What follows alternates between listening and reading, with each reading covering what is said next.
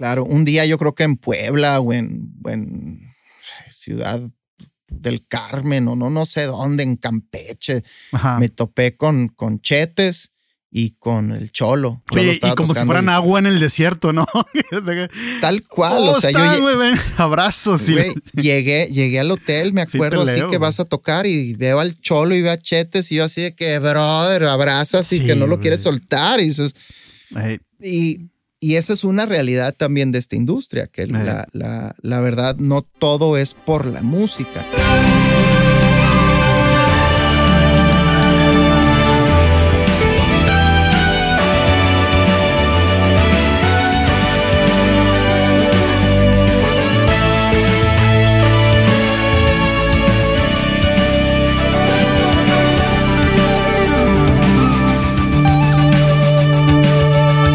Hola, hello, welcome, bienvenidos, ¿cómo estamos? Yo soy Marcelo Treviño y este es El Composer Podcast, donde platicamos de cómo armar tracks que cuentan historias que inspiran. Nacido en Tucson, Arizona, un 16 de agosto de 1979, pero lo importamos y vivió la mayoría de su vida cerca de Nogales y de Culiacán, México. Cantautor y artista desde los 8 años, ahora productor, también que ha lanzado sus discos y sencillos de solista, incluyendo el critically acclaimed self-titled debut Crisantes. Crisantes ha trabajado, producido, escrito y colaborado con algunos de los artistas y músicos del rock y pop más reconocidos en la industria. Cuando leo de Crisantes, escucho la música de Crisantes y platico con Crisantes, siento que es el hermano perdido del noroeste de México.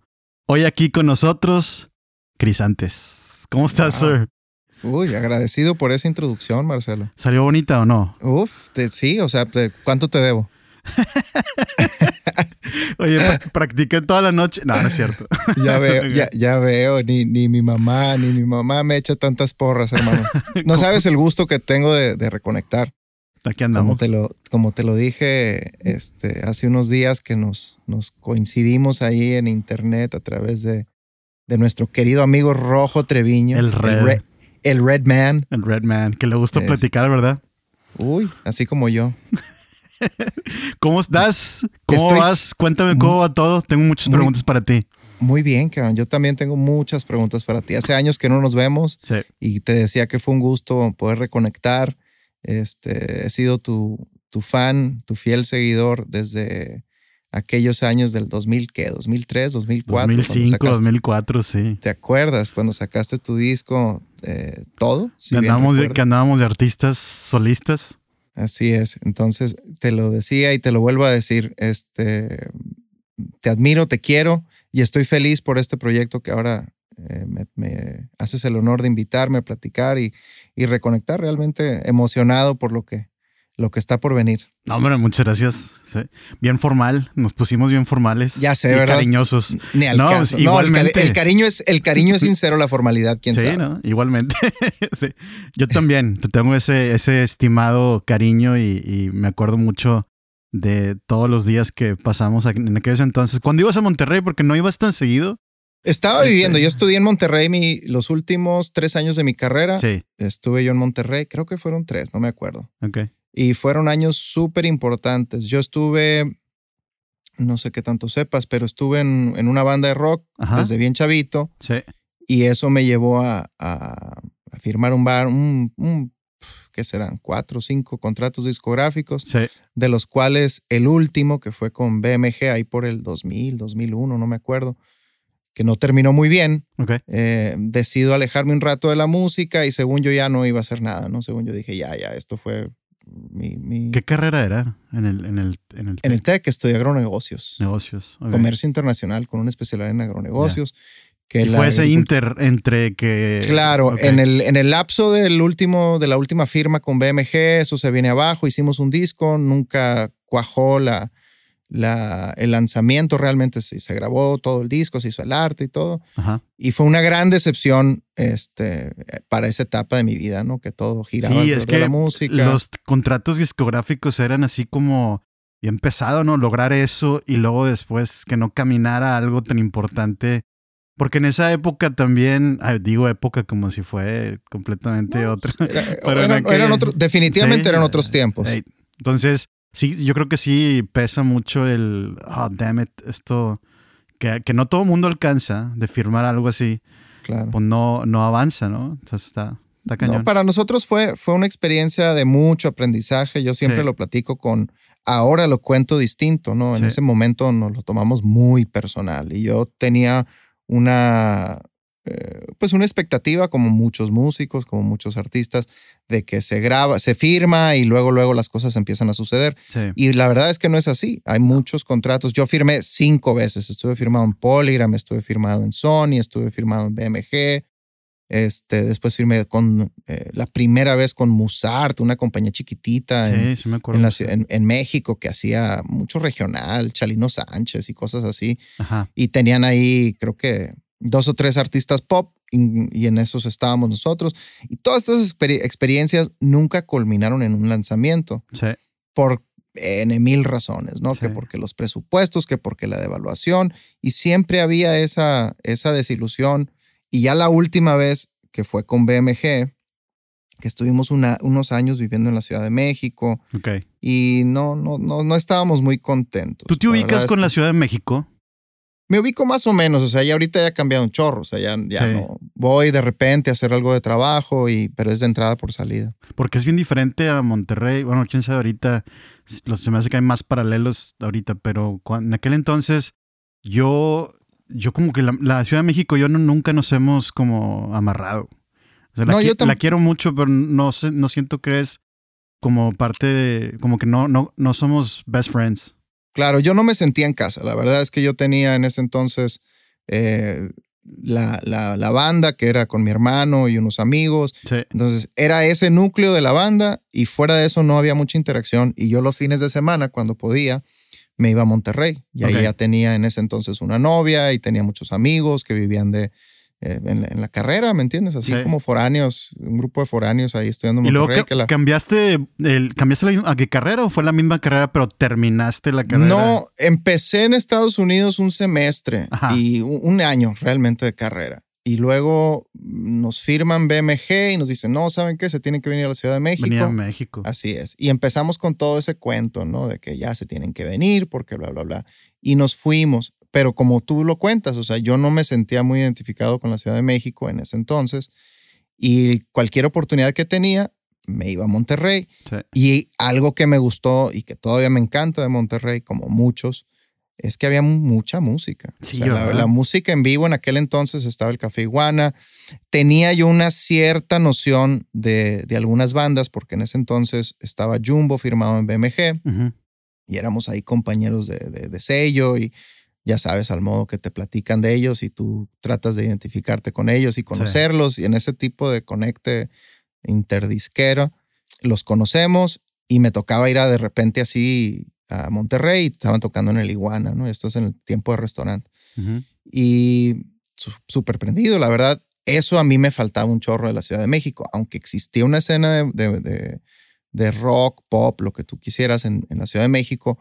No tenías, o yo no tenía esa relación, no me identificaba tanto, como que la música siempre de Monterrey ha tenido no sé, algo. Un brotherhood, ¿no? Y algo más especial. La ¿Sí? neta, no quiero sonar como favoritista porque hay buena música en toda la República. Pero en esa época Monterrey estaba pateando bien duro. O sea, Sí, había unas bien bandas fuerte. bien fuertes. La famosa avanzada regia, ¿no? También. Claro, que muchas bandas salieron de ahí y muchos de nuestros amigos ¿Sí? fueron parte de ese movimiento y te Sí. incluyo.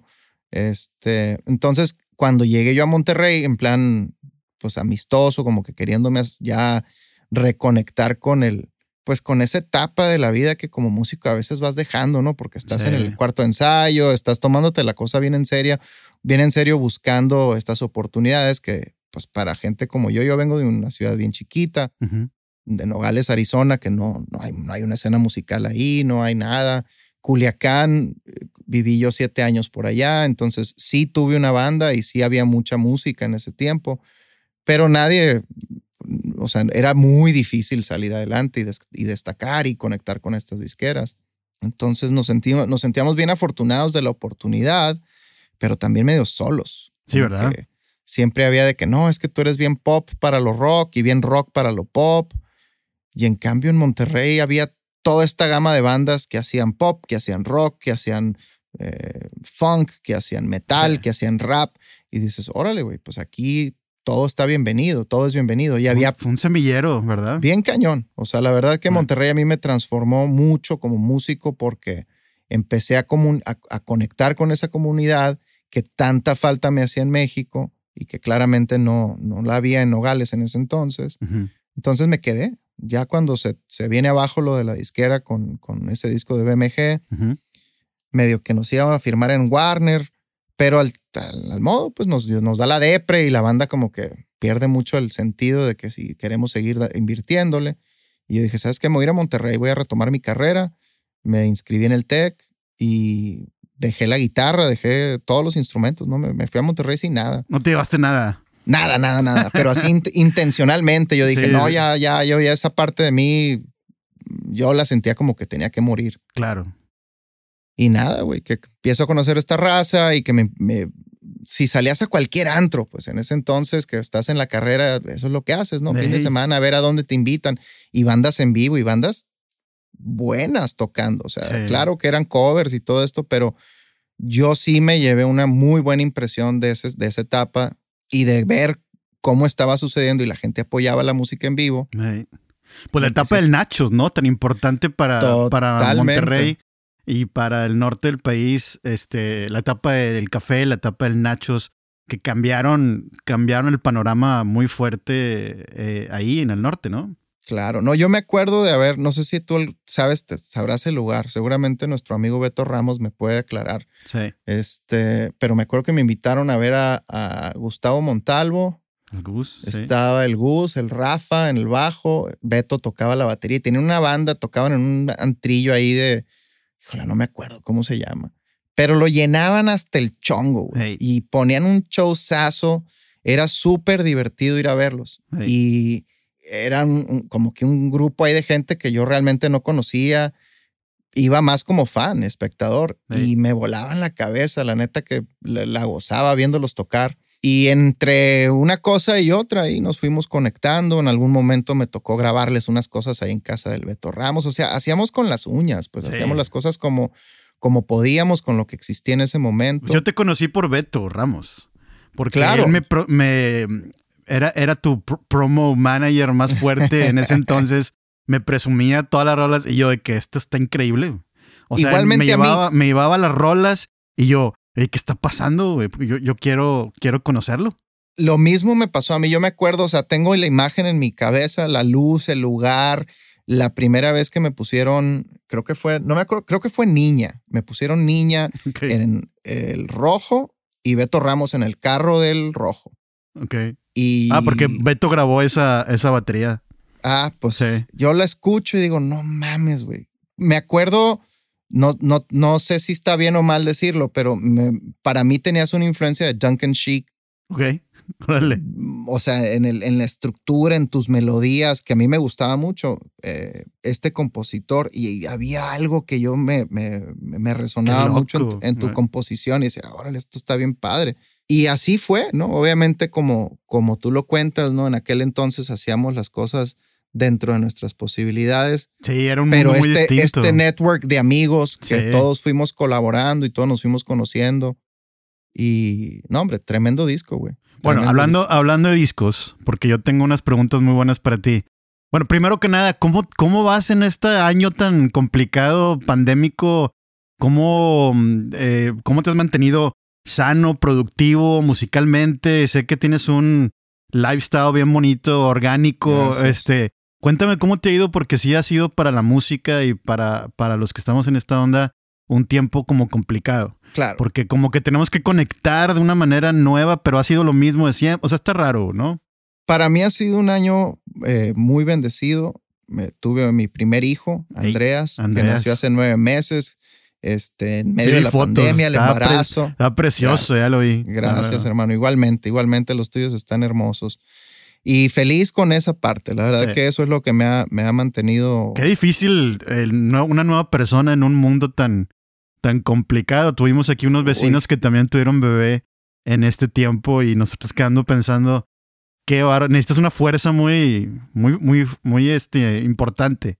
Le doy gracias a Dios porque sí nos sentíamos al principio súper nerviosos, bien asustados. De por sí la noticia de ser papá es grande, ¿no? El compromiso que viene, el cambio y luego que el viene. mundo se despavora. Claro. Sí te leo. Y pues con cierta expectativa, ¿no? De lo peor, ¿no? Entra el fatalismo típico, ¿no? Del humano. El papá también, el self-defense, el family, sí te leo.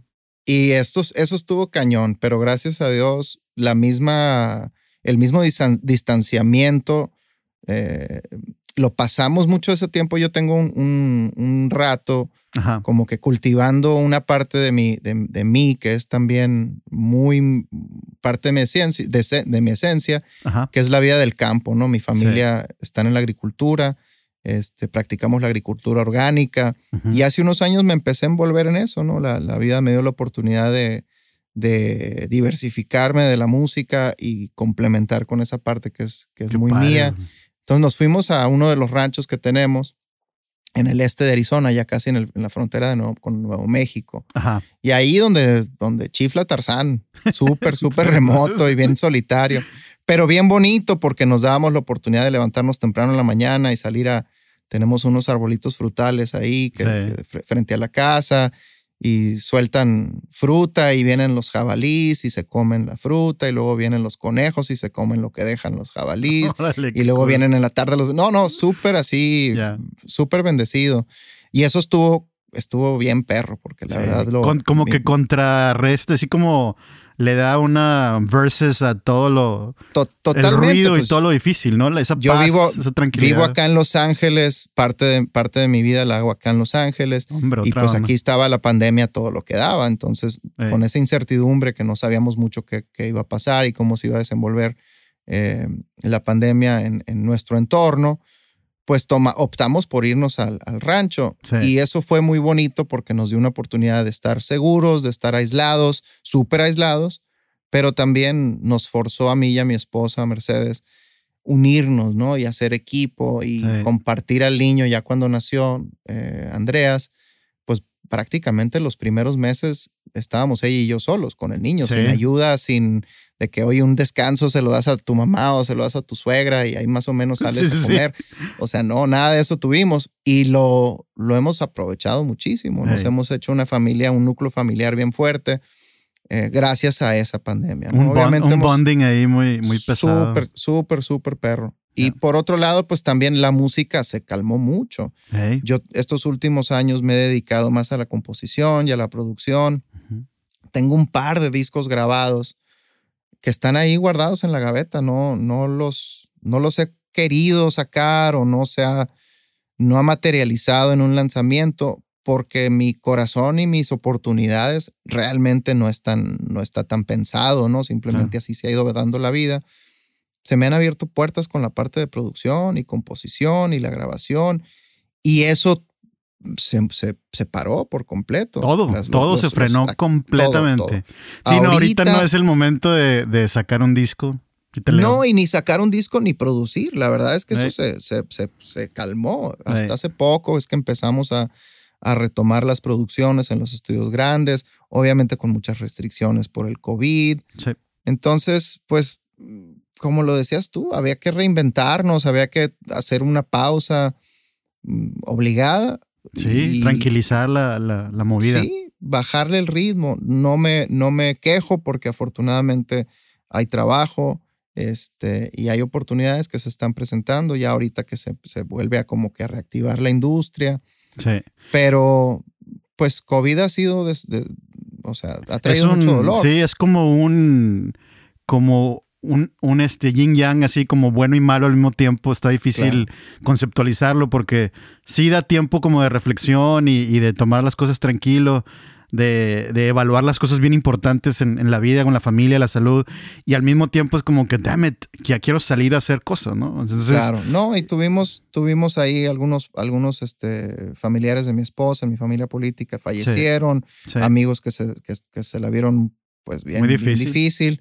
Entonces, yo la verdad no tengo más que agradecimiento por la vida, porque sí ha sido pues una etapa bien bonita de ser papá, de poderme no sentir con la obligación de tener que salir a buscar ese proyecto o esa música o ya sabes, pues todos tenemos, por más que uno no se siente ya artista o con la obligación de tener que salir a corretear una carrera y la fama y todo lo que Sí, eso no, es. de crear música. Ya ahorita la como que necesidad de crear, o sea, tenemos esas ganas de hacer música de cualquier forma adentro y hay que aplacarla, ¿no? Como que, a ver, ahorita no es momento para estar en eso, ¿no? Pero ha sido gran momento para hacer canciones, sí. ¿Me entiendes? Este entorno en el que estaba ahí medio solitario en la naturaleza, pues cualquier rato agarras la guitarra o sacas un pianito ahí medio que te pones a jugar. En mi lista de preguntas está Andreas. Cuando te haces papá, hay un switch en la cabeza que por lo menos a mí y con la gente que he platicado cambia. ¿Qué rollo con tu relación con la música después de ese momento? Uy, qué buena pregunta. La neta, yo siempre le tuve miedo porque siento que cuando ya eres papá, medio que compones canciones de papá. Ok. Sí. No sé si... mi hijo en la tarde. Sí, empieza como que a salir un cierto ñoñismo ahí, fatherhood, bien extraño. Tienes mucha razón, fíjate, tiene mucha razón en pensar en ese miedillo de... O así lo veía yo desde lejos, ¿no? Antes de ser claro. papá, como que decía, hijo, güey, qué mala onda si ahora empiezo a escribir canciones así bien... No sé cómo describirlo, pero afortunadamente ¿Cambió algo en ti? ¿Sabes lo que cambió? Mi deseo de estar feliz, de no tener tanta expectativa por las cosas. Uh-huh. No sé si todos los padres sienten lo mismo, pero pues yo ya me siento como que me gané la lotería con mi hijo. Sí. Siento verdaderamente, o sea, yo sé que suena cursi. No. Pero siento que así me siento el hombre más afortunado de la vida. Ya. Tengo una esposa bien a toda madre, me sigue mis loqueras, o sea, me acompaña al fin del mundo, que ya eso ya es ganancia, ¿no? Sí. Y uno como hombre sabe tener una compañera así, más siendo músico como somos. Yo no sé si todos, pero yo soy una persona que me mueven mucho mis emociones, para bien y para mal. Y eso es difícil a veces estar con una persona que tiene tanta conexión con lo emocional y siempre tratando de buscarle el sentido a la vida. Sí, son personas que te acompañan y son fuertes y en su mundo, y tenemos la fortuna que entienden y comparten lo que sentimos y lo que hacemos, ¿no? Sí, entonces ya teniendo eso dices, pues, ¿qué más le puedes pedir a la vida? Pero como todos somos humanos y somos súper egoístas y queremos más y queremos más. Siento que Andreas me ha bajado mucho esa ambición. Okay.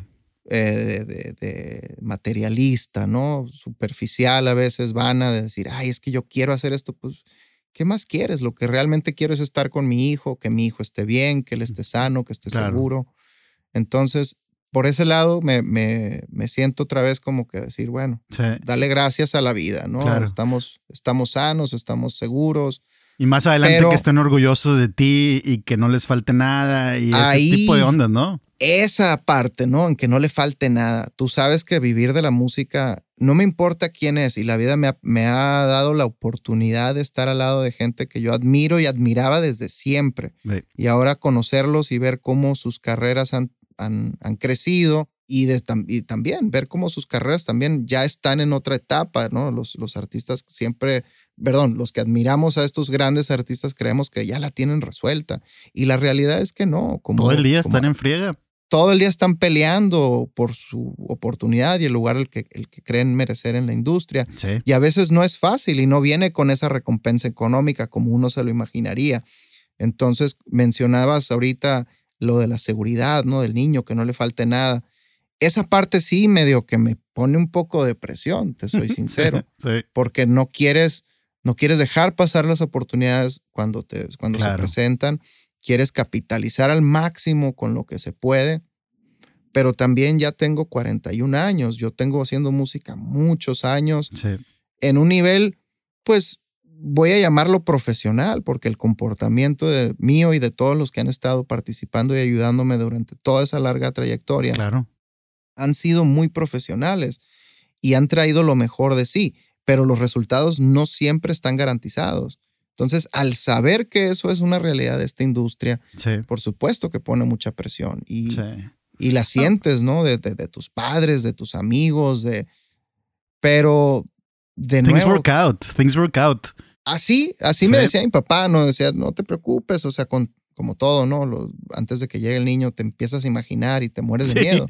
Empieza a alucinar cosas de qué puede pasar. Y yo que puedo pecar de fatalista a veces, medio que me rascaba la cabeza, decir, puta, ¿cómo le voy a hacer? Porque pues son diferentes las condiciones a las que uno se puede enfrentar cuando nomás estás tú y tu pareja, pero ya cuando tienes un niño, sí. pues o dos, o tres. Claro, hay que priorizar, Sí. hay que priorizar y hay que saber ser un padre de familia, que significa que la familia tiene que funcionar, Sí. no nomás mi día de grabación, no nomás mi día de estudio, Claro. de lo cual eso pues yo soy de los que me puedo pasar 20 horas encerrado trabajando un verso, pues. ¿Por qué? Porque me gusta, ¿me entiendes? No se siente como trabajo. Cuando te toque que estés tocando la guitarra y empiezan a cantar contigo y empiezan a memorizarse melodías que están viendo en la tele porque traen tu onda musical, vas a decir, lo que sea, esto es worth it. A mí me ha pasado, claro. He tenido muchos momentos donde digo, ¿sabes qué? Me estoy preocupando de más por la computadora y la programación. Cuando los escucho cantar abajo cancioncillas es todo. Con eso ya ¿Sí? ya estás bien. Pues yo estoy ahorita, está en la etapa en que empieza a gatear y empieza a reconocer un poco más los instrumentos. Y mi casa está repleta de cosas por donde busques, en la sala, en los cuartos, hay instrumentos por todos lados, porque es una casa que como te decía, de soltero y de casado, la usaba para grabar. Sí. La vida me dio la oportunidad de asociarme con dos grandes amigos y pusimos un estudio comercial aquí en Los Ángeles, donde podemos hacer una producción grandísima. Claro. Pero la realidad es que el estilo de vida californiano, sobre todo en ciertos horarios, no quieres subirte al tráfico y pelearte 2 horas para llegar al estudio, y a veces lo más práctico es tener tu espacio en casa, que es donde estoy ahorita, y aquí puedo hacer muchas cosas. Y hay poco percusiones a poco, en el piso que se tocan. Hay una batería aquí. Si yo te enseñara la sala familiar, o sea, tengo una batería completa armada ahí, hay amplificadores. Entonces, cuando llegamos aquí, nos juntamos los amigos. Sí. Es de que, sí, comemos, tomamos el café y de que, órale, agárrate, conéctate al ampli y se arman los jam sessions ahí en plena casa. Cool.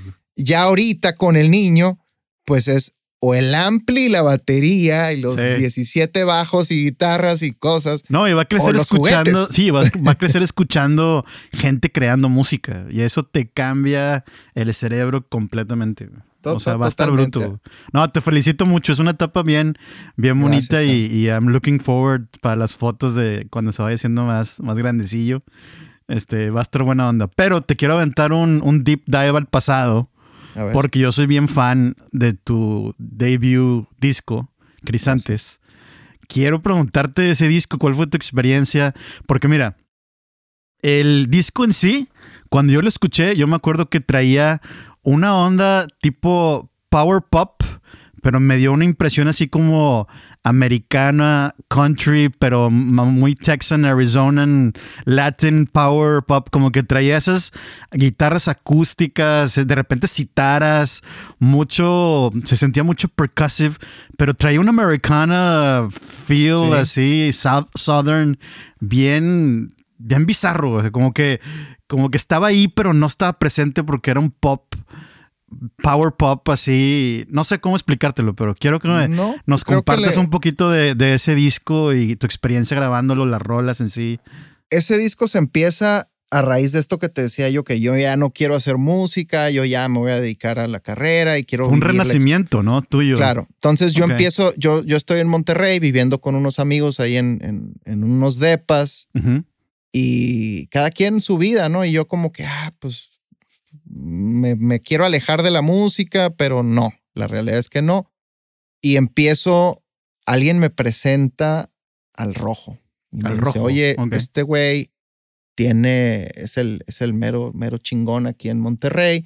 Tiene con Kiko Lobo Caura. No sé si te acuerdas, antes de que tuviera el estudio del cielo, el grandote, Sí. Kiko tenía un estudio más pequeño sobre Caura, ¿no? La calle y la avenida. Ajá. Y me presentan y me dicen, no, habla con este güey porque es un súper tremendo ingeniero y ahí puedes ir a grabar unos demos. Y yo tenía 2, 3 rolillas ahí que estaba queriendo componer. Sí. Y dije, pues sí, aquí nadie me conoce, aquí puedo ir yo solito a hacer mis ondas.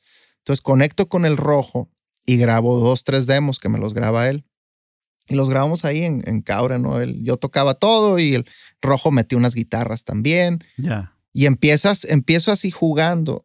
Se las mando a un productor y amigo mío que vivía acá en Los Ángeles, que en el ciclo de este último disco que habíamos hecho para BMG, el productor oficial era Diego Herrera, el tecladista de Caifanes, Sí. quien había producido algunas cosas para BMG en ese entonces. ¿Cómo te fue con el...?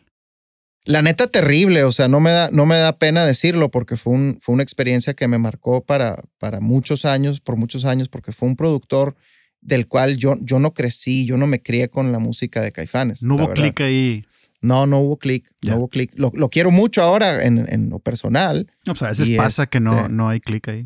Pero en ese momento no había clic. Tú lo mencionaste, ¿no? Mi tirada, mi influencia siempre fue súper anglo, ¿no? Y yo escuchaba otras bandas y los Beatles y toda esta onda Elton John, Eagles, toda esta onda LA, Southwest, Sí. ese Americana, LA, me gustaba mucho Journey.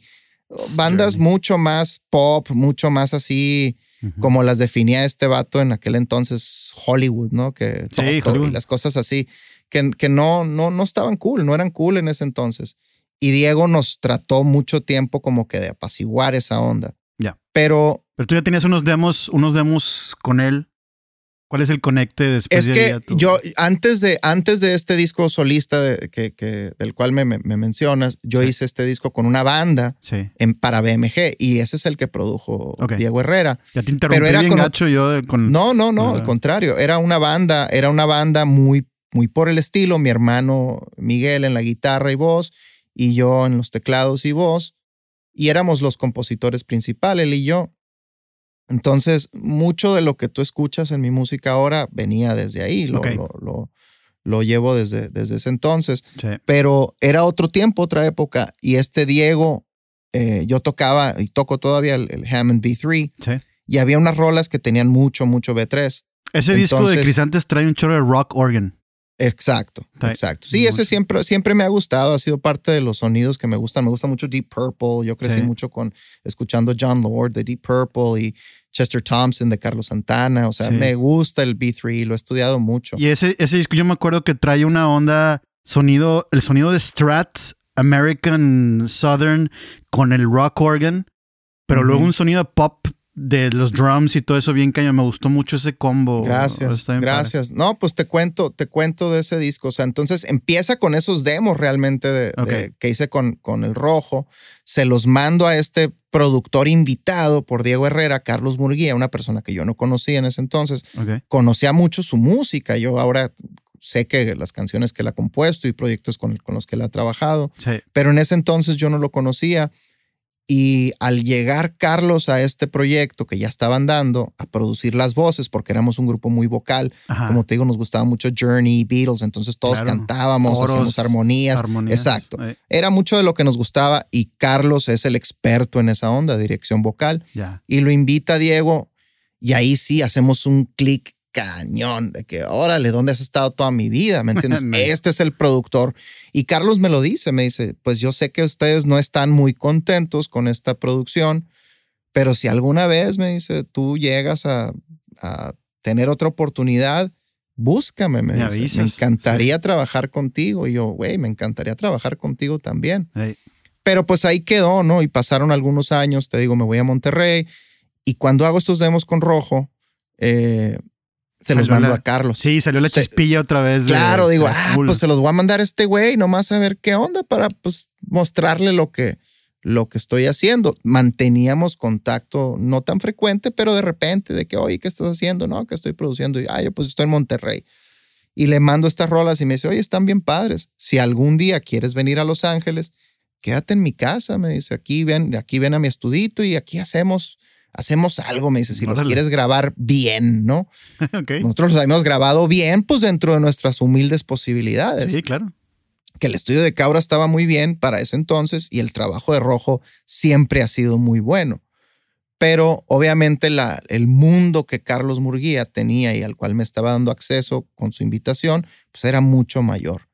En una Semana Santa nos dan ahí las 2 semanas de vacaciones, ¿no? Típicas de la escuela. Sí. Y yo tenía ahí una chambita a través de un amigo, uno de mis roommates de ahí en Monterrey, trabajaba para cervecería y me pasaba unos jalecillos de marketing. Ujú. Y pues muy bien, ¿me entiendes? Me ganaba mi lana y en ese entonces mis papás me pagaban la escuela y me mantenían. Entonces todo ese dinerito lo guardaba. Sí. Y dije, pues de aquí soy. Boleto Semana de Santa. avión. Sí. Así es, me agarré mi lanita, me vine a Los Ángeles esas 2 semanas Ahí. a casa de Carlos y él me dio posada y empezamos a imaginarnos lo que en aquellos años no pudimos hacer. Ujú. Y ahora como que, pues vamos a ver si podemos darle forma a estas canciones bajo su dirección. Ya. Y él me decía, pues si quieres invitamos a 2, 3 amigos.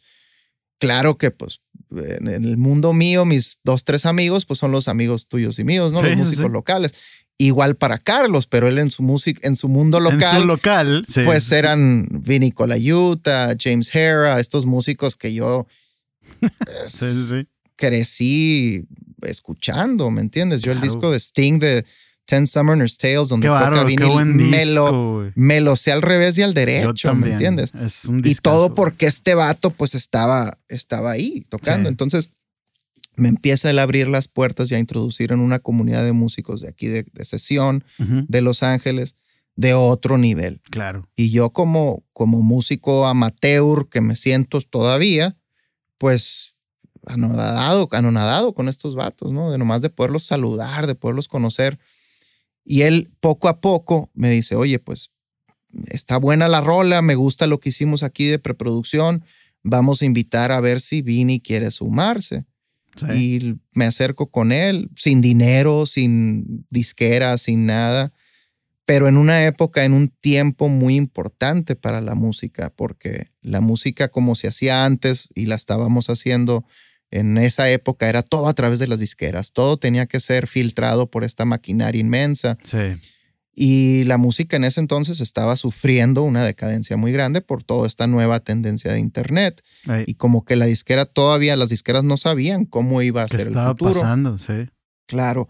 Y se me abre una pequeñísima ventana en la que los músicos de aquí, de estos que te hablo, Ujú. ya empezaban a trabajar más con artistas independientes, ya había un cierto patrón que estaban abriendo aquí los músicos indies de la tendencia anglo, ¿no? Sí. Americana. Entonces me monté en ese caminito y empecé a picar piedra con ellos, a tratar de formar estos demos y pulirlos un poco más y refinarlos, y empecé a componer más y más. Ujú. Y así fue que empieza ese disco, como Ok. jugando. Realmente no íbamos a hacer un disco. Yo nunca me vine con la intención de grabar un disco ni de lanzar nada. Era nomás sacarme la espinita de trabajar con Carlos Murguía y de a través de sus contactos yo poderme acercar a mejores músicos que yo tocando la batería y tocando el bajo, ¿me entiendes? O sea, dije, pues si te lo están ofreciendo, tómala la oportunidad. Claro. Los mismos músicos me daban la oportunidad de abrirme otras puertas. Entonces viene el baterista y me dice, oye, pues lo vas a grabar en el estudio de Carlos. Yo conozco a fulanito de tal en los estudios de Westlake, que son unos estudios Sí. encabronados, ¿me entiendes? Ahí Sí. Michael Jackson y todo lo que hacen los grandes, pues van y seguramente han pasado por ahí. Y me dice, déjame hablar a ver si nos dan una tarifa especial. Y así, de favor, ¿me entiendes? Entre amigos, entre gente que quería ayudar, gente que veía mis ganas por hacer algo mejor de lo que yo podía hacer con mi capacidad. Me dieron ese empujoncito. Ujú. Y se arma esta banda que graba finalmente en ese disco que pues yo ni en sueño, güey. La neta, yo no me la creía. Yo No, me es acuerdo que suena increíble, güey. No, güey, yo me acuerdo que regresaba y le enseñaba al Rojo y le enseñaba al Beto, ¿me entiendes? Y le enseñaba a Pablito y ahí los Sí. amigos nuestros con los que estábamos llameando en ese entonces, ahí nos juntamos. No, pues era de que, güey, enséñame fotos y veíamos videos. O sea, nos sentíamos fans. Sí, Realmente sí, sí. no era tanto la onda de que, yo que chingón soy, ni mucho menos, sino que, güey, déjame compartirte esta película que fui a ver, ¿me entiendes? Claro, Porque sí, es algo que todos gozamos. Y hasta la fecha también. O sea, hasta la fecha, esos momentos son importantísimos. Claro. Y los compartes con los amigos. Yo no encontré mejor cosa que en una de esas oportunidades traerme al Rojo y le dije, Rojo, vente conmigo a San Diego. Y nos fuimos a San Diego a grabar con Víctor Loyo y Lalo Carrillo, los músicos de la banda actual de Luis Miguel, que en ese entonces pues estaban súper clavados con este vato, pero son tremendos músicos. Y sí, nos vinimos el Rojo y yo a San Diego ahí a hacer unas rolillas y fueron esas experiencias ya en conjunto que caen en manos de una persona de aquí de una de las asociaciones de compositores, BMI, de Leo Orjuela, y me dice, oye, me gusta este disco. Y yo, ¿cuál disco? Pues no son rolas, pues son. Claro. Son demos, no, tienes que sacar tu disco y déjame te presento con fulanita de tal, con Rondin Alcalá. Y Rondin en ese entonces era la publicista de Luis Miguel y de Ricky Martin y de todos estos grandes. Dices tú, güey, ¿en dónde estoy? ¿Me entiendes? ¿Cómo? Sí. Pero pues eso es parte de lo que yo siempre le trato de inculcar también a la gente. Fue mi experiencia y tuve mucha suerte. Todo esto es suerte, no es talento, es suerte, porque son oportunidades que no estaban ligadas directamente al qué buenas son tus canciones, estaban ligadas a relaciones, la gente que conoces, la gente que vas conociendo en el camino y esa manera no, que tú conectas pero con te ellos. voy a interrumpir. También, no, hay mucho ahí, no se vale. No te puedo decir tanto por ese lado porque yo puedo decir que si yo hubiera escuchado esas rolas, te hubiera dicho, oye, ¿qué estás haciendo con esto?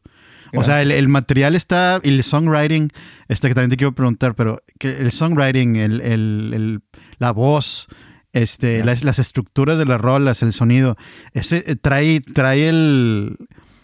O sea, te entiendo porque somos muy, muy afortunados, muchas cosas que nos pasan, pero también tienes que estar preparado para ese momento y tú habías trabajado muchísimo y has construido tu propia manera de expresar, o sea, tu arte, tus rolas y suena muy, muy carameloso lo que te estoy diciendo, pero hay mucho ahí que la raza decía, a ver, vamos a ver qué se puede hacer con esto. O sea, no te quites esa parte. No le quito mérito. Está increíble le quito mérito. El songwriting también me gustó mucho. Te lo agradezco. Siempre fue la intención de hacerlo bien, ¿me entiendes? Claro, nunca dijimos, oye, vamos a hacerlo ahí nomás para pasar el rato. Sí. Nunca me he tomado yo la música, al contrario, quienes trabajan conmigo a veces se sorprenden porque yo no, para mí la música es diversión, siempre estoy feliz, rodeado de la música, no importa en qué, ni en qué capacidad, ni en qué nivel lo esté haciendo, pero siempre me lo tomo en serio, muy, muy en serio. Para mí la música es respirar. Si no lo haces bien, mejor ni lo hagas, pues. Entonces, yo lo sufro al 100 y lo vivo al 100. Y creo que parte de eso, como tú lo dices, sí, que queríamos hacer siempre música de calidad y canciones bien compuestas. Pero yo creo que es algo que todo mundo debe de considerar, ¿no? Y se lo cuento a los artistas jóvenes y lo reboto siempre con los artistas grandes. Hay un threshold, ¿no? Hay un nivel mínimo donde dices, bueno, si quieres salir al mundo del arte y de cualquier carrera profesional, tienes que traer cierto nivel. Tiene que estar bien hecho. Sí, tiene que estar bien hecho. Te leo. Pero ya de ahí arriba ya es muy subjetivo. Sí.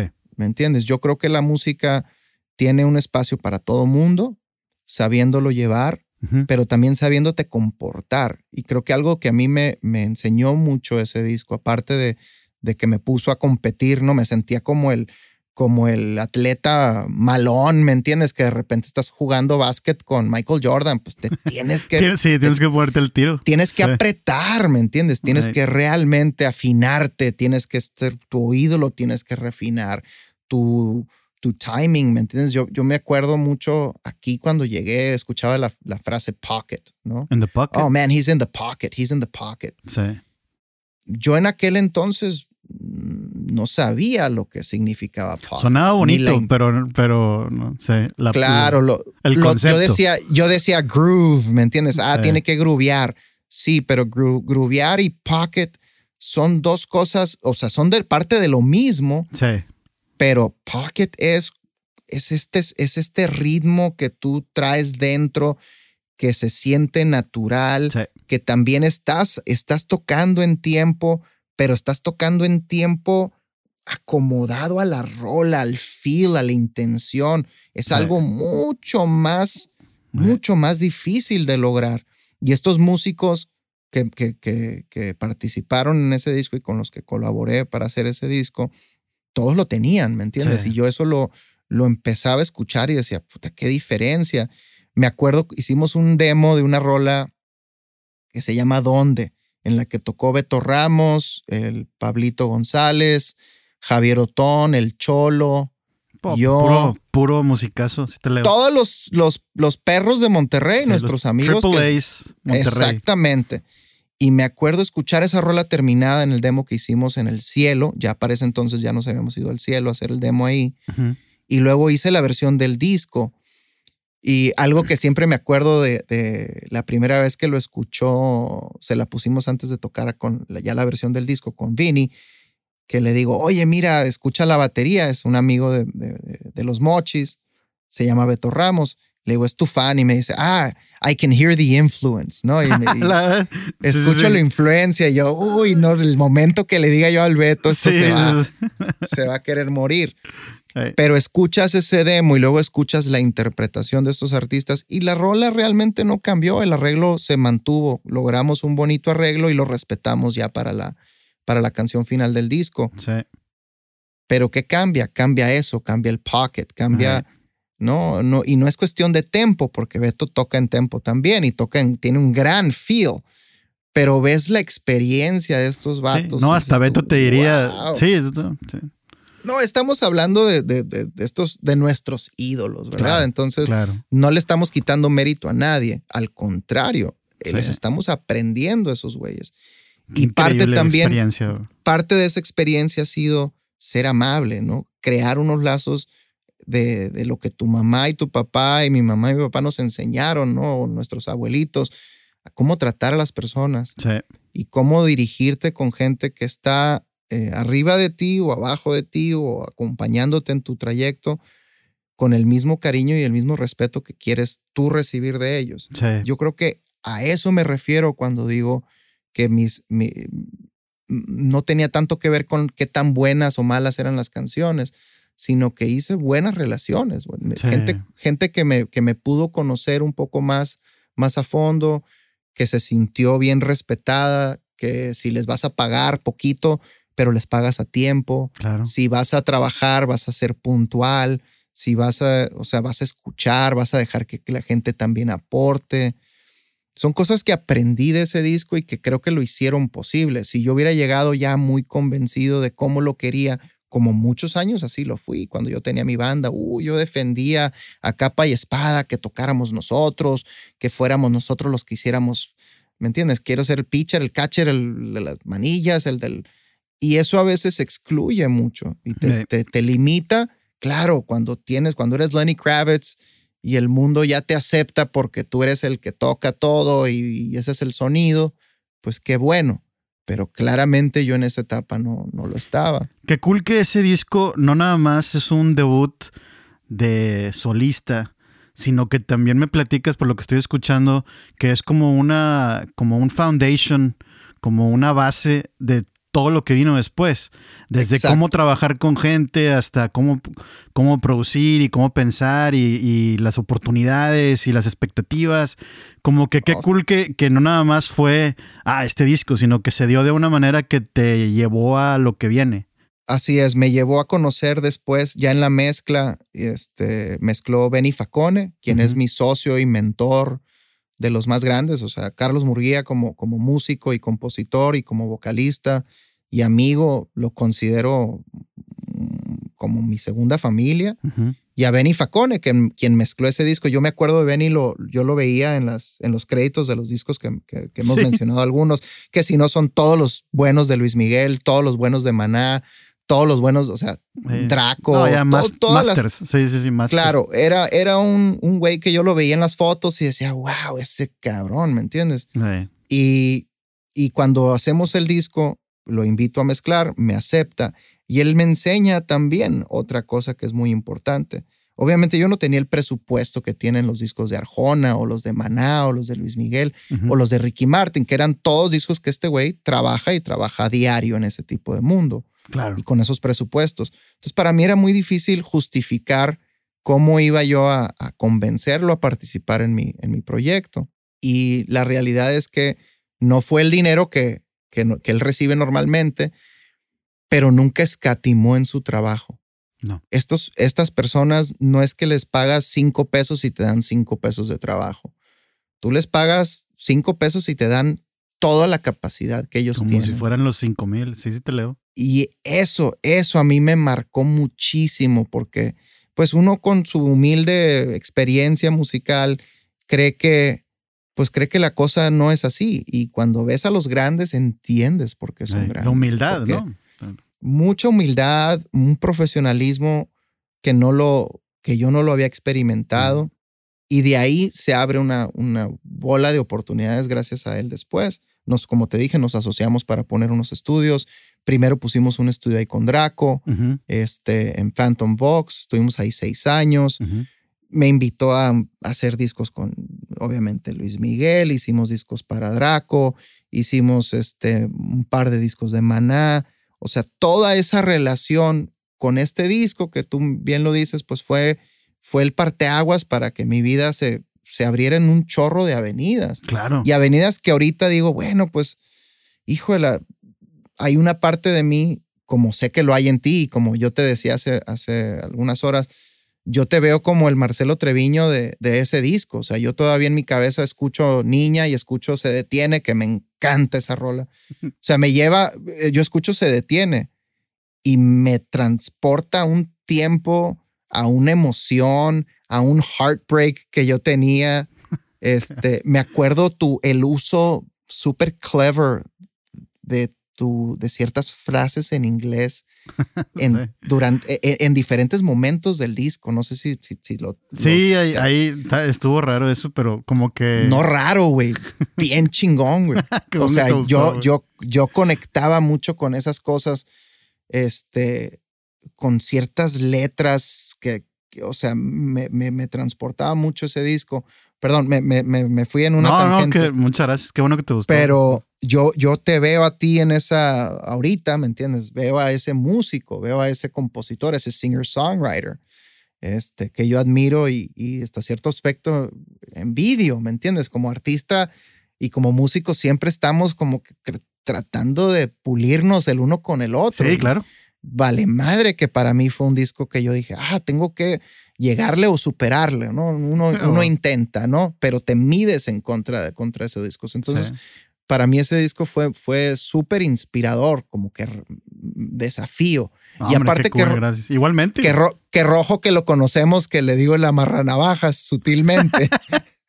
Porque sabe dónde picar. Sabe cómo, ¿verdad? Que es productor al final del día. Usa herramientas para sacar lo mejor de cada uno. Claro, por supuesto que nos ponía de pique. ¿Me entiendes? Por supuesto. Cool, y yo lo decía, pues esto es serio, ¿me entiendes? Sí. Me sentía muy, no te voy a decir muy en competencia, para nada. Siempre ha existido una admiración y un cariño totalmente abierto y nunca me he sentido más que respetado y querido. No, y luego escuché el disco y dije, no se vale. Esto no se vale. Pero pues son ustedes, son ustedes, fuiste tú, fue el Rojo, fue el Beto, fue el Cholo, fueron todos. El Cholo, güey, qué bárbaro. A mí también, mí, Beto y Cholo en esa época fueron una influencia bien bonita para mí. Como músicos. Te voy a contar una de estos vatos, güey. Sí. Una vez fui a ver porque me apoyaron mucho. No sé, a ti también te va a haber pasado lo mismo. Claro. No, yo me acuerdo de ellos. O sea, yo los conocí a Beto. Yo de Beto aprendí mucho y sigo aprendiendo de él. Yo también. Pero un primo hermano mío de los Mochis, que es muy amigo de sus hermanos mayores, siempre me decía, oye, güey, tú tienes que conocer al mejor baterista de México, porque así me decía, claro. Es el mejor baterista de México. Y yo decía, ay, pinche Luis Demetrio, cómo eres exagerado, ¿me entiendes? Resulta que un día, después de muchos años, y te estoy hablando yo creo que pasaron 10 años que mi primo me mencionaba a Beto, pero nunca lo había conocido. Y en una etapa de mi vida, estando en Monterrey, no sé si te acuerdas de Eduardo Jofroy, tenían un antro que se llamaba, ¿cómo se llama? ¿Motel? ¿El motel? El motel, Creo que sí me acuerdo. Ya, ahí por Vasconcelos. Sí. Y me invitan a tocar un día, me dice, hey, güey, Kyle, aquí tenemos una bandita en vivo. Y como que el vocalista no, a ver si te echas un palomazo y a ver si convencemos a la banda. Y yo no conocía a la banda, ¿no? Okay. Era Juanito, era Ruli, Roger Cerda, Quique Farías. No, pues no, también puro triple A, sí. Pero, y yo llego ahí al antro, yo no salía mucho a los antros en aquel entonces. Sí. Y ahorita menos. Y me subo ahí a cantar con estos güeyes y hicimos un click chingón. Hey. Me invitan a tocar, me invitan a ser el vocalista y guitarrista de la banda. Y yo, bruto, enamorado de esta banda, sí, la pasábamos. Tocando con Ruli, güey, o sea, claro. Con Quique Farías, no, Ruli y Quique, güey. Sí, Quique, che sonidote, güey, el Roger. O sea, no, la pasábamos poca madre. Qué buena combinación. Resulta que el que llevaba el backline era Rafa, y en un día le invita, el Rafa les prestaba a la banda o le rentaba al antro el PA, las bocinas y la consola y los instrumentos, algo de instrumentos, y viene Beto. Beto llega ese día y el temprano, ¿no? Haciendo el setup no sé, serían las 2 de la tarde, 1 de la tarde, para hacer un soundcheckito y tocar en la noche, ya sabes, típico hueso, ¿no? De sí. Y resulta que el que viene con Rafa, con Rafonky, es Beto Ramos, y empezamos a platicar sin conocernos. Y ahí en la plática que me dice, oye, ¿cómo te llamas? No, pues Héctor Crisantes. Y tú, Beto Ramos. Me dice, tú no eres primo de Luis Demetrio. Y yo, si tú no eres el mejor baterista de México. Sí, a los dos nos tienen diciendo de cada uno del otro. Así fue, güey, así tal cual. Me dice, me han platicado muchísimo de ti. Yo, güey, me han platicado años de ti. Desde ese día nos hicimos mejores amigos. Y coincidentemente, yo hacía unos meses los había visto tocar con Cantizani. Ahorita que mencionabas la influencia que tuvieron Cholo y Beto Ramos. Sí, no, y aparte Cantizani también. A mí me invitan a la Huasteca a ver un show en vivo, no sé cómo terminé ahí, pero estaba tocando Cantizani. No, me volaron la cabeza. Sí, no, qué bárbaro. Ya también platicar de Cantizani también ya es otra. A mí también desde chiquillo hasta también con la etapa esta que íbamos a los antros, cuando estaba ya Beto en Monterrey y todo, siempre, claro. O sea, todo lo que es alrededor de él en el escenario también influencia, cañón. No, fue crítico para mí conocerlo y también ponerlo en el contexto de esos momentos previos a conocernos, en el que yo, sin saber quién era él, sin saber quién era Javier Otón, sin saber quién era el Cholo, el Pablito, que son músicos y amigos que yo admiro hasta la fecha. Y sí, mira, claro, que ya me ha tocado grabar con lo que yo considero son los mejores músicos del mundo. Sí. Desde el Vini hasta Neil Stubbenhaus, o sea, los que estamos aquí en la industria local en California. No, y seguimos queriendo jalar con Pablo para el grabar bajo. Estoy por empezar una producción esta tarde, si Dios quiere, una preproducción que seguramente serán Beto y Pablo que van a tocar. Entonces, eso habla muy bien de ellos, habla muy bien también de las personas que ellos han sido con nosotros, ¿no? De dar su talento, de compartir su buena onda. O sea, y eso era lo que me mantuvo y lo que me llevó a Monterrey. Porque yo te decía, sí, venía yo de esta onda con las disqueras y muchos contratos discográficos. Había grabado muchos discos que nunca salieron. Tuvimos una banda muy exitosa, independiente, que tenía todo este público previo al internet. Entonces, hay cosas que me pasaron en la vida que son súper significativas, pero aún así regreso a estas relaciones y la importancia de no quemar puentes, de hacer buenos lazos. Sí. Me acuerdo en el ciclo de promoción del disco de Crisantes, de ese disco debut, hice esas giras exa, ¿no? Que vas a tocar en festivales por todo el país y te llevan a la quinta fregada, ¿no? Y eso al final del día yo creo que me marcó también, porque pues vas con muchos artistas, pero no sentía mucha amistad, no me sentía en casa, ¿me entiendes? Sí. Ya con un disco atrás, con un respaldo de cierta aceptación del público, ciertas ventas importantes, pero salía y tocaba y yo regresaba más triste que lo que me fui. Right. Y me había ido bien en los shows, pero no me encontraba con una comunidad de músicos Sí. que era la que yo empecé a cultivar ahí en Monterrey. Fíjate que eso me pasó mucho con Panda. Como que siempre Claro. platicamos de eso que era la pandilla.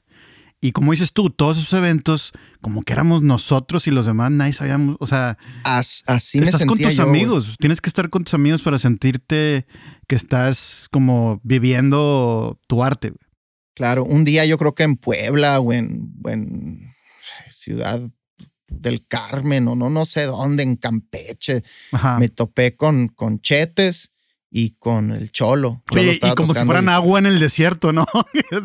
Tal cual, Oh, o sea, están, güey, ven, abrazos. güey, llegué al hotel, me Sí acuerdo, te así leo, que güey. vas a tocar y veo al Cholo y veo a Chetes y yo así de que, brother, abrazas y Sí, que no lo güey. quieres soltar. Y dices, Ey, y esa es una realidad también de esta industria, que la verdad no todo es por la música y no todo es por el gusto de tocar tu instrumento y no todos sentimos la misma pasión por el do menor, novena adherida, pues, Sí. o sea, no todo el mundo puede ser el geeking out del gear sí. talk como lo hacemos nosotros, pero en Monterrey sí tengo una comunidad pequeña, pero que los quiero muchísimo. Se extraña, Que ¿verdad? tienen esa También. misma, sí, que tienen esa misma pasión. Y por eso me fui yo a Monterrey y por eso me dejó tan marcado esa comunidad que Qué padre que Monterrey formó parte importante de tu carrera. O sea, súper, súper. me da muy, muy bonito sentimiento escucharte platicar eso. No, le tengo muchísimo cariño. Y como te digo, yo regreso a Monterrey, no tan seguido ahora, pero regreso por trabajo, regreso por cualquier otra cosa. Y siempre me impresiono. Hay bandas Sí. tronando bien, cabrón. Right. ¿Me entiendes? Independientemente si los conocen, si tienen alguna presencia en medios o no, o en redes, son buenos.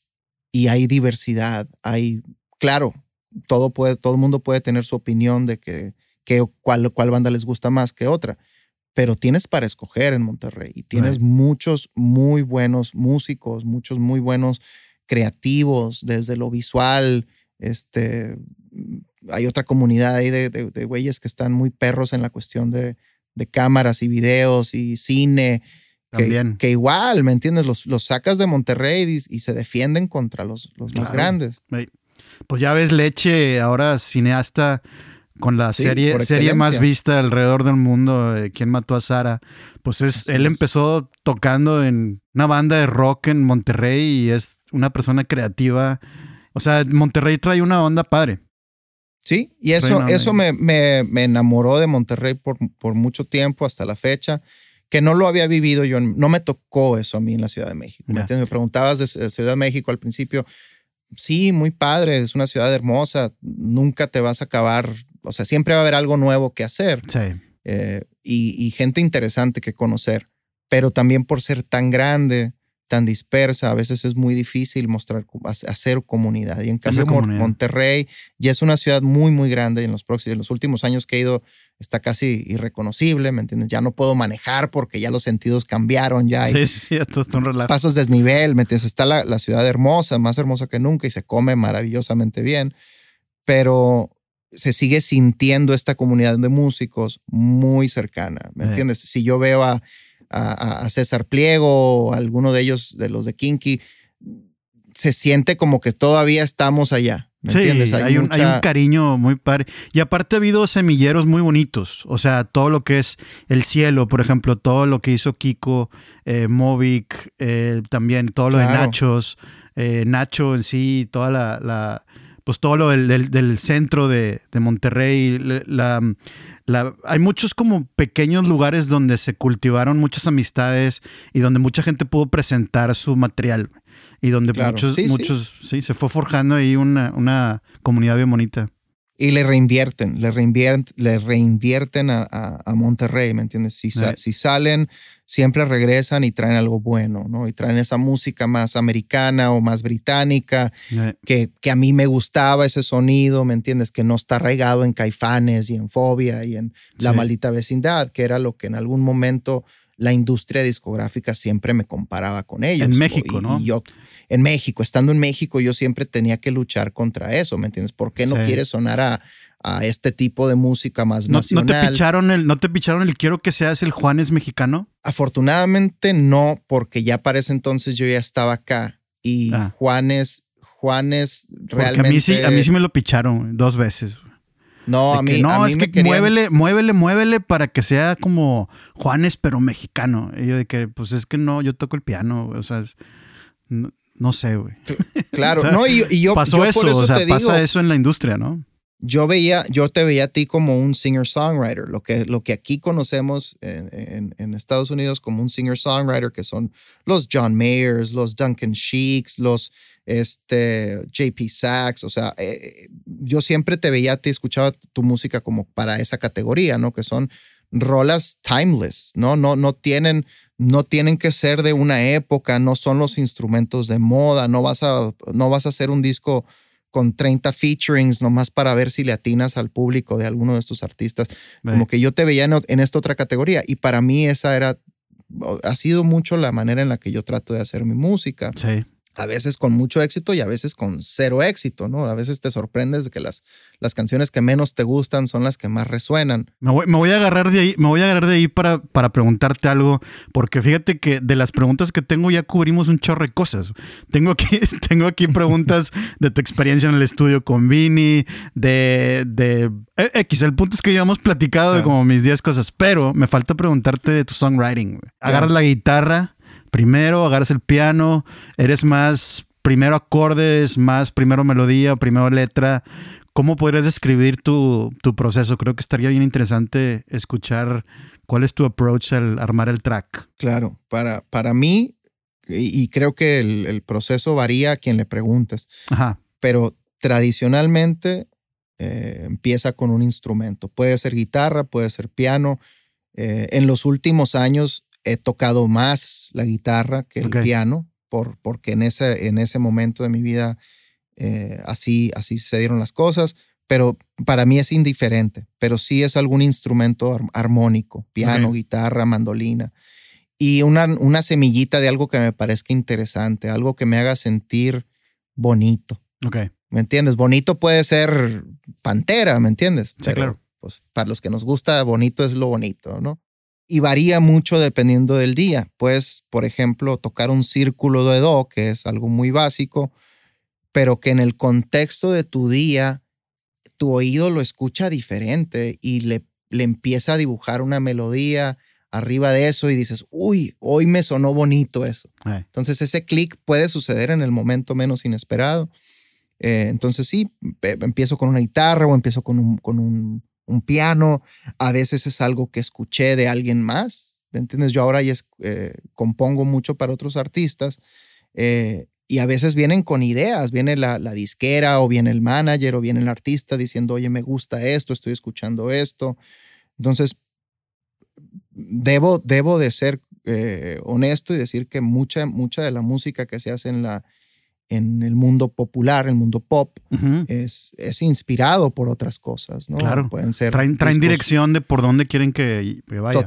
Totalmente. Y en el contexto de mi chamba como compositor, pues me dejo influenciar también por el artista, por el cliente, llamémoslo así. Sí. Pero en la música mía, en lo que me nace, siempre es un clic, siempre es esto.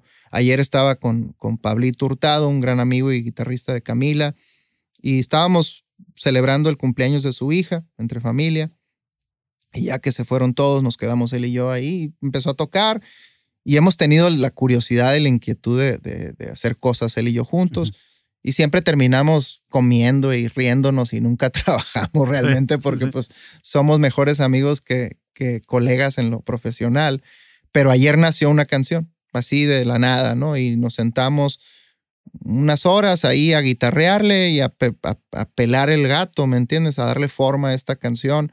Entonces, lo importante es que se mantenga esa esencia, ¿no? Cuidar no romper el click, ¿no? Eso que te atrajo primero y tratar de exponencialmente a cómo vas puliendo la canción, de engrandecer eso. No taparlo de cosas, sino enaltecerlo.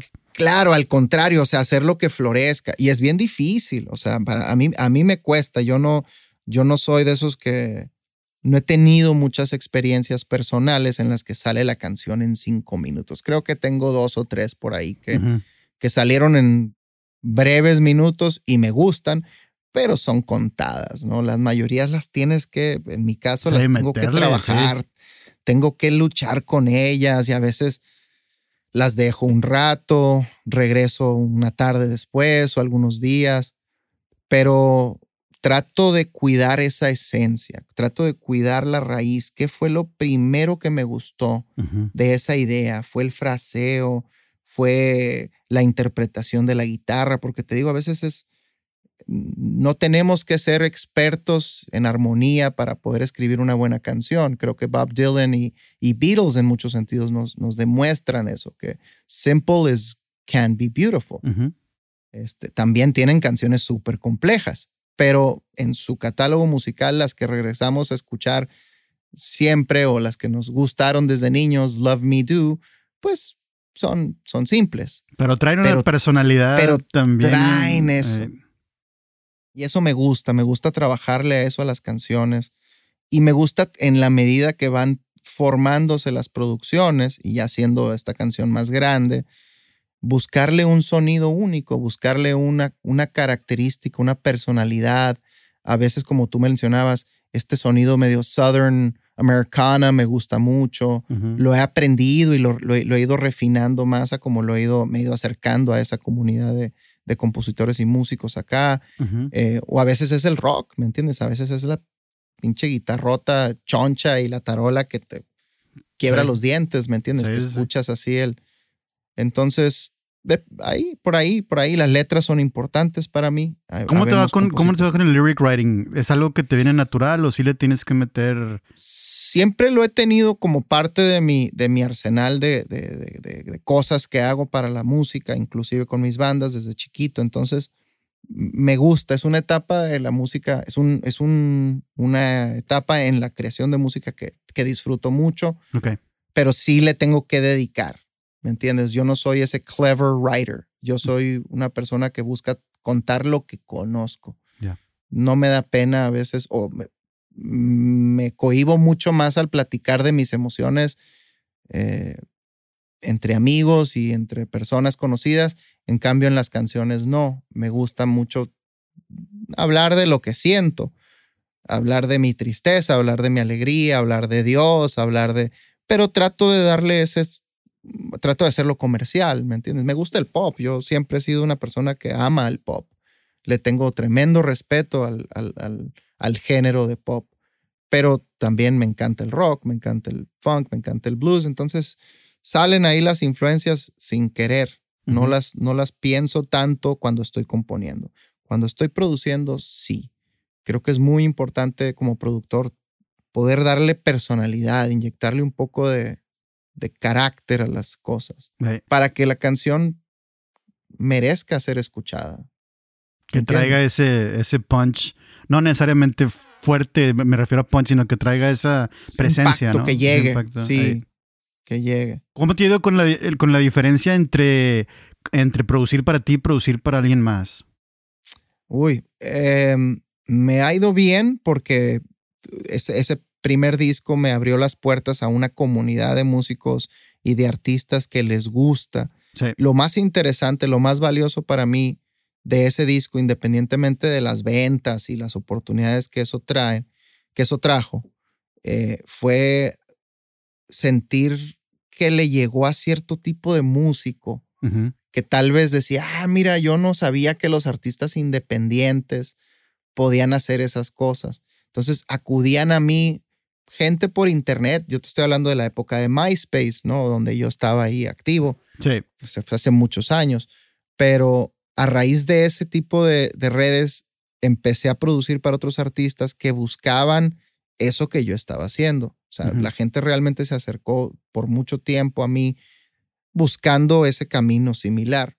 Con el tiempo, pues te empiezas a repetir. También ya hay algo que pasa con los artistas que si ya pintaste el cuadro 2, 3 veces y perfeccionaste esa expresión artística que querías hacer de un paisaje, pues ya no quieres pintar paisajes, ya quieres pintar, no sé, algo más abstracto o lo que sea.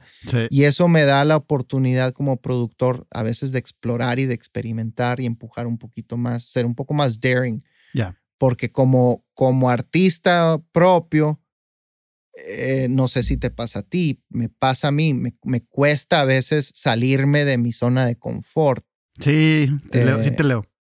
No, a veces digo, uy, es que eso no es para mí. Y yo digo, pues, ¿cómo que no? ¿Me entiendes? Hey.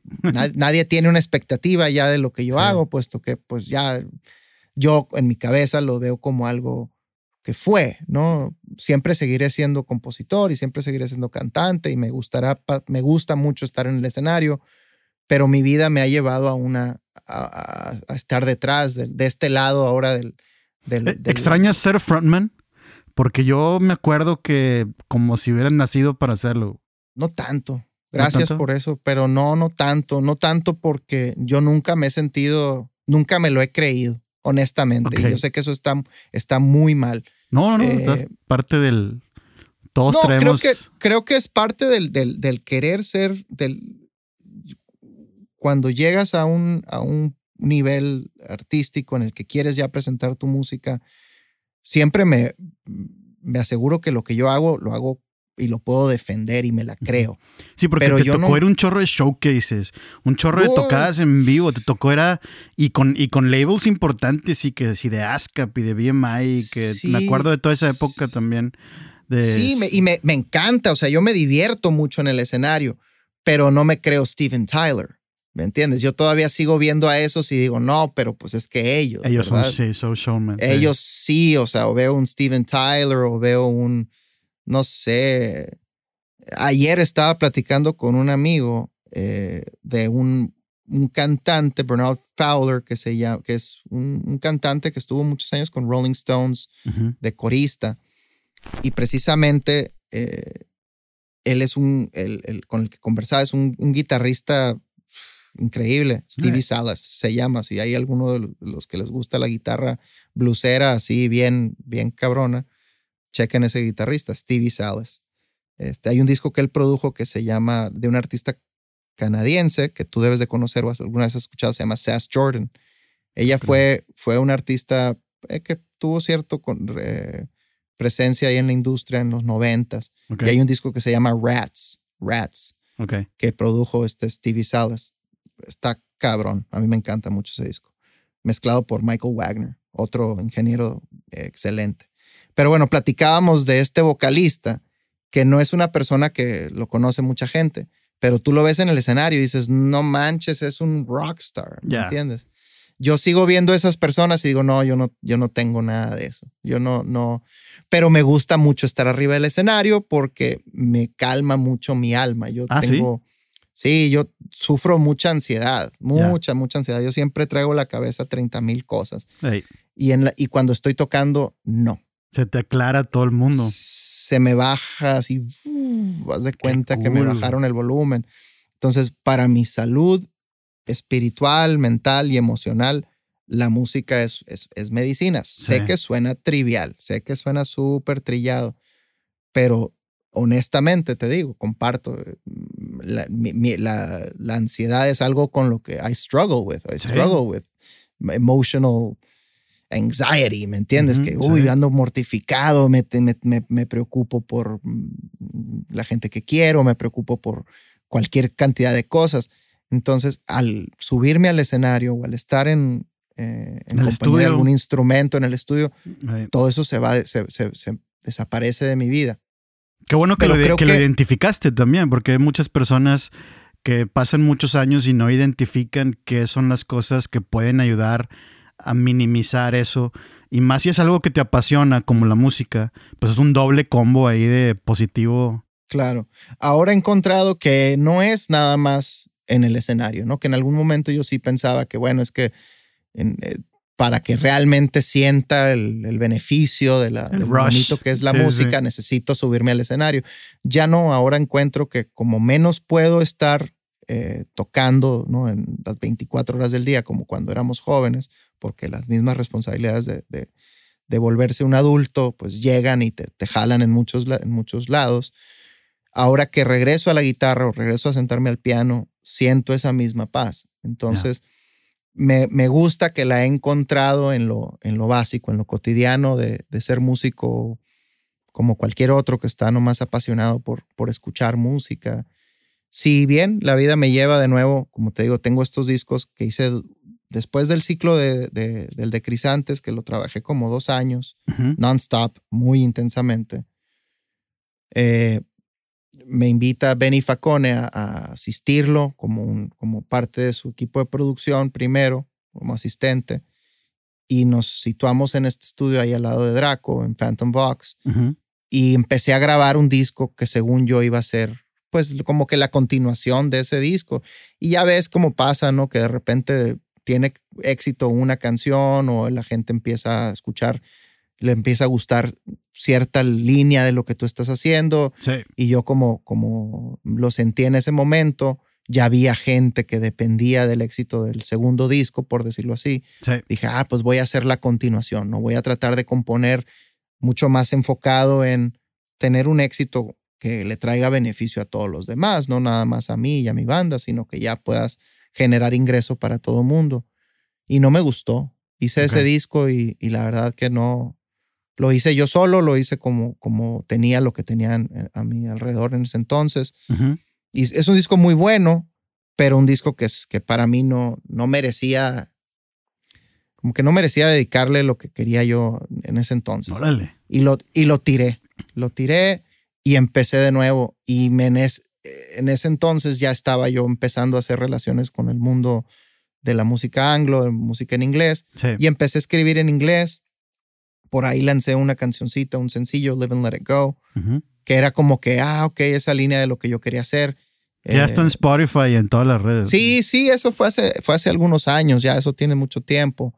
Y a raíz de eso dije, ok, ya sé lo que quiero hacer. Hice un segundo disco que también sigue guardadito ahí, que me encanta, está súper, súper lindo, pero ahí sí me di la libertad de producir a como yo quisiera. O sea, no padre, tratando de limitarme. Entonces hay rolas que están súper blues y lo que me dio esta ciudad en la que vivo es la posibilidad de ahora sí que escoger, ok, esta rola le quiero dar la quiero vestir así, a ver, ¿a quién le puedo hablar? Ey. Claro, ¿con quién? No, pues que quiero que la batería la toque Matt Chamberlain y quiero que el bajo lo toque Paul Bushnell y entonces ahí está, y esas rolas le dimos esa forma. Ok.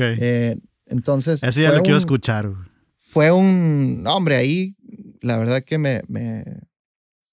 no me limité. Okay. No me limité para nada, tanto en la composición como en la ejecución de las mismas canciones, en los estudios que me fui a meter, porque ya te digo, a raíz de esta relación con Benny empezábamos a producir para otros artistas más grandes, sí. Empiezas a conectar con una nueva industria, con la parte ya más de los estudios, con los músicos, y ya empiezas a hacer relaciones, ¿no? Ya ya me dieron ganas de que produzcan mi siguiente disco de canciones de cantautor, güey. Sería un honor, güey. Sería, de verdad te lo digo, sería un honor. Y eso está bien cabrón, porque pues me tocó ahí ya arrimarme con gente que no conocía o que quería conocer, como lo fue en su momento Vinny.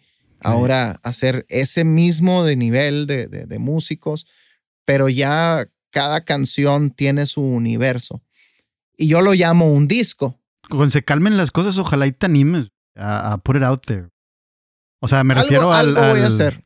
A la onda de la pandemia y que la puedas Claro, algo quiero hacer. O sea, yo lo he compartido poco, lo he compartido ahí entre amigos, una canción o dos, tratando de ver a ver qué. Pero como te digo, o sea, la neta no. Cuando sea el momento, dices tú. Más que nada, no encuentro el por qué. El ¿Me entiendes? why. Yo ya no sé si es necesario, ¿me entiendes? Yo lo que quería era hacerlo. Yeah. Y va a sonar mal de mi parte decirlo tal vez, pero no estoy buscando el aplauso, no estoy buscando la recompensa económica. Todo es eso. O sea, ya mi gusto por la música y las oportunidades que he tenido en mi vida me han permitido tocar en el escenario, me han permitido sentir el aplauso del público, de un público pequeño, pero un público muy fiel, muy leal, de una industria que pues, yo nunca me imaginé que una revista o que un premio o un reconocimiento de alguna persona. O sea, yo me siento ya, ¿me entiendes? Como que Qué lleno, bueno, satisfecho. sí. Pero la inquietud de hacer canciones y de estar en el estudio y de colaborar contigo y de colaborar con los artistas con los que colaboro, eso no se muere, ¿me entiendes? Entonces digo, bueno, te llena mucho eso llena me llena mucho. muchísimo y la responsabilidad de salir a pedalear un disco es grande. Claro. ¿Me entiendes? Sí. No puedes ignorar el hecho de que ya, ok, si lo vas a lanzar es porque lo vas a trabajar. Claro. Y ahorita en esta etapa de mi vida, dejar a mi esposa, dejar a mi hijo, ocuparme menos en las cosas en las que me ocupo, como el campo, por ejemplo, la agricultura que tanto me gusta, la producción y la composición para otros artistas. Sí, no es el momento, pues te leo. Tal vez no lo es. Y tal vez el disco se haga viejo, ¿no? Por más que creo hacer música que es atemporal y no fiarme mucho de los sonidos modernos, cualquiera que sea. No pasa nada. Creo que las cosas pues, ahorita también, suenan timeless y luego no suenan timeless y luego regresan modas. Y, claro. O sea, ya ahorita ya estamos en un ámbito donde sacas algo y that's what I meant. Claro, no, yo creo que hay un roto para un descosido. Yo la verdad me sorprendo de la cantidad de música que pasa por mi estudio y los diferentes géneros, y la verdad que hay un público para todos. Sí. O sea, de nuevo, yo no creo que la carrera de música creo que está en su mejor momento, porque ahora ya no hay eso que antes tú y yo teníamos que ir a tocarle las puertas a los disqueros y decirles, oye, mira, yo soy bueno. Lo escuchaba en el podcast con Rojo, ¿no? Ya ahorita con una laptop y un micrófono, y ni siquiera tiene que ser un Neumann y una Neve, o sea, puede ser, es tu creatividad, es tu honestidad, y la gente conecta con eso. Entonces, por ahí me voy a encontrar, creo que si el momento si el momento se da, esas canciones se van a dar a conocer. Pues desde mi punto de vista, yo te veo bien contento. Me siento bien contento viéndote platicar vuelvo a repetir, no va a ser video el podcast, pero para la gente que está escuchando, estoy viendo a Crisantes en el video y lo veo contento platicando de todos estos logros y todos estos proyectos. A mí me da tristeza chiquita interior no escuchar el disco, pero veo tu sonrisa, wey, de eso, digo, bueno, cuando sea el momento, cuando llegue el momento va a estar en el momento adecuado para salir al mundo. Pero es eso, pues gracias por ese piropo y por darme el incentivo, cuando menos para querértelo compartir. Pero más que nada encontré una satisfacción que no dependo de nadie, ¿me entiendes? Bueno. Para mí, aprender a ser un artista independiente cuando no había, o sea, mi disco salió ahí por el 2006, 2007, si mal no recuerdo. Ajá. No había una onda pop independiente. No. El indie era muy garage, era muy alternativo. No había un donde, o sea, ahorita por ejemplo veo singer-songwriters y digo, qué padre, güey. O sea, yo ya hice eso. Pero claro. no había un lugar donde estar, güey.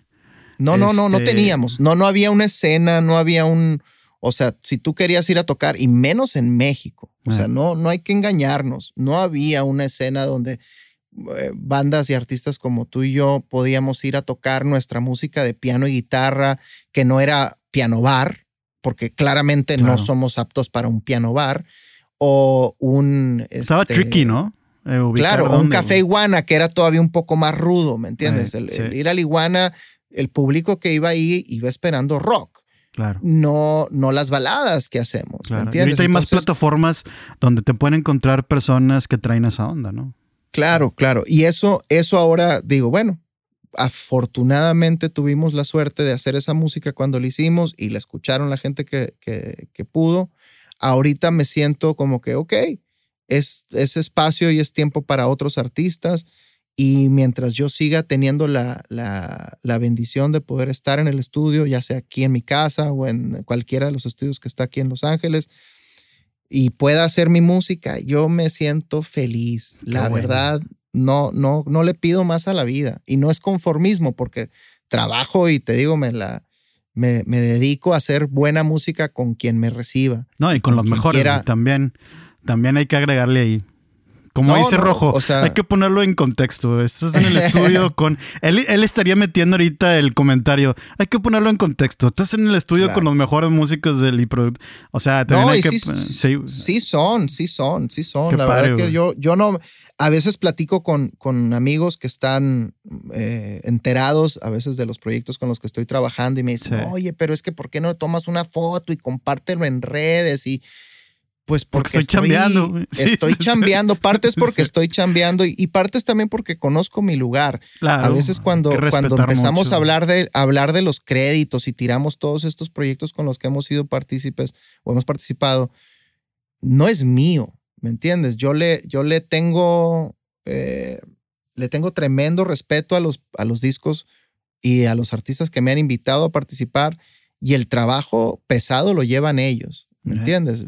Entonces, si yo puedo aportar con mi granito de arena como ingeniero, como músico, como lo que sea, ya, ¿me entiendes? Me siento así como que me chispeó una poquita brisa bien a toda madre. Nunca me imaginé yo trabajar con el Draco, por ejemplo. Para mí eso fue así como te contaba de tu disco, me acuerdo el día que con este vato yo escuché la primera vez que escuché una rola de ese güey, a después participar en uno de los discos que más disfruto de su carrera, más allá de Mad Love, que no me tocó, no fue en mi época, pero me encanta. Pero son cosas que digo, bueno, pero ese güey me enseña que hay músicos y luego hay artistas. Entonces veo a ese vato, por más oscuro y a veces complicada que sea la música para escucharla a veces a los oídos que no están totalmente familiarizados con su música, verlo en el estudio ese güey y querer expresar la música como él expresa, digo, uy, cómo me falta, ¿me entiendes? También me ponen a mí en contexto y digo, hijo, tengo que seguirme mejorando. No, y es increíble poder seguir aprendiendo todos los días. Por ejemplo, cada vez que yo platico con alguien en el podcast, aprendo. Cada vez que trato de sacar algo nuevo que nunca había tenido que hacer, pues te das un clavado y aprendes. Y entonces que estés rodeado de esas personalidades te van a seguir nutriendo de una manera bien bonita. Y que a ti en tu trabajo se van a reflejar también, porque ni modo que nada más para adentro y no, somos personas que les gusta experimentar y les gusta intentar. Totalmente, y les robo todo, o sea, yo les robo las mañas y los trucos a los viejos porque son los que más tienen mañas y trucos. Y ellos los comparten también.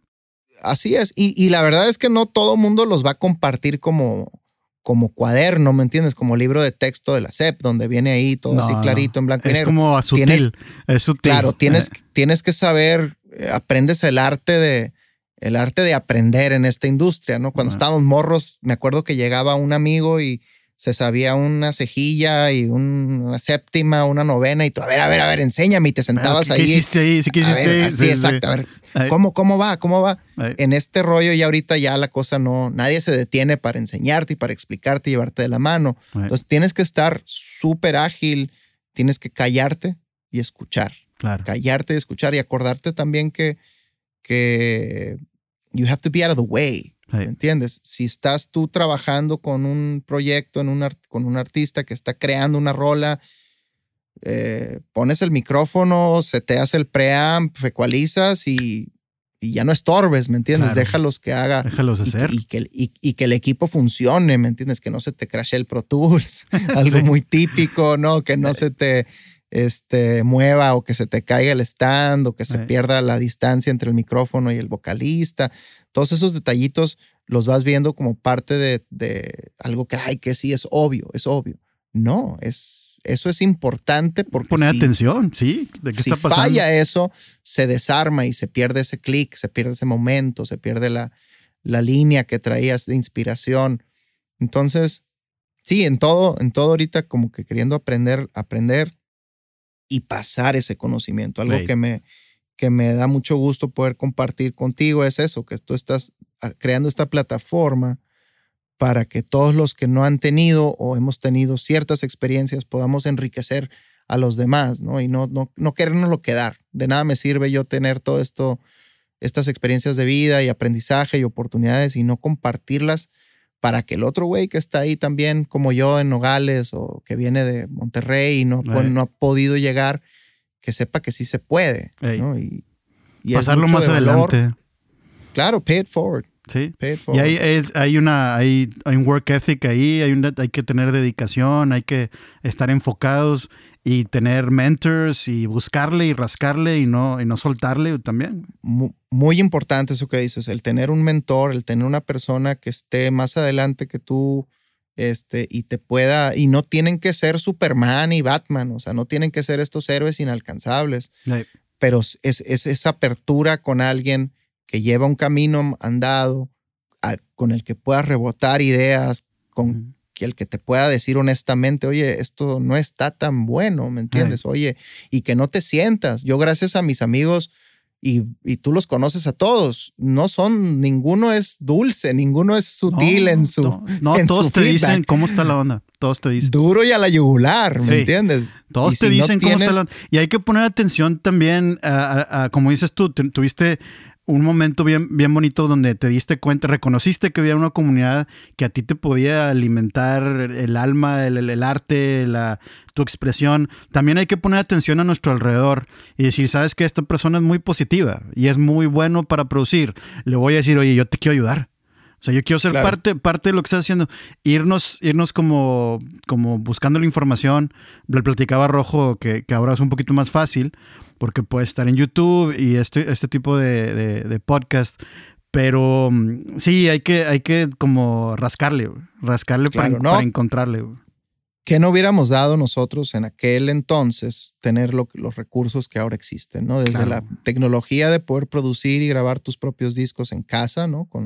Yo nunca voy a equiparar, hacer equivalencia entre un home studio y un Capitol o un East West o un United Recorders, ¿no? Creo que hay otra magia y otro nivel de cosas que suceden, ¿no?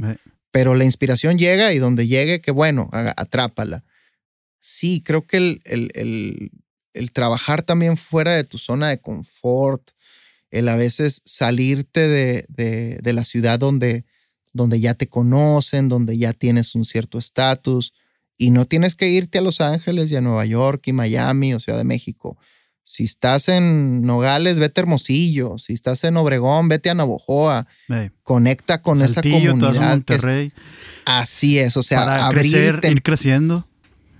Para tener que robarle ideas a alguien más, ¿me entiendes? Eso de que nadie o sea, creo que son las mismas notas, pues ya están ahí en el piano, it's all there. No tienes que ir a descubrir ninguna nueva, es cuestión de la esencia, de inspirarte de otras personas, de toparte con ideas que tal vez no son las tuyas. ¿Cuántas veces no me ha pasado a mí que yo decía, uy, es que eso a mí no me gusta, no, es que yo no escucho eso? Y después pasa algo en mi vida y me transformo y ahora soy el fan número 1 de algo que antes que no escuchaba, o cuando estaba morro uno cree que el Joe Satriani, Steve Vai y John Petrucci son los guitarristas mejores del mundo porque tocan rápido. Y ahorita digo, uy, eso ya no me trae chiste, pues no quiero yo aprender a tocar rápido, quiero aprender a tocar tasty, ¿no? O pocket. ¿Entiendes? Sí, te leo. Who cares about chops? ¿No? Eso no es más que un truco. Lo que transmites es el groove de Billie Jean, ¿no? Y no se mueve, pero tienes que bailar cuando escuchas claro. Eso. Claro, no puedes no bailar. Y eso está bien difícil, ¿me entiendes? Yo sigo buscando esa sentir que compuse esa canción. No, como no los, creo. como los memes de TikTok que dicen que los latinos no pueden no sonreír y no bailar cuando escuchan esto. Y ponen una rola típica así de bachata o algo. Y se tratan de aguantar la cara y empiezan a moverse y empiezan a cantar, güey. O sea, si lo traes adentro, lo traes adentro.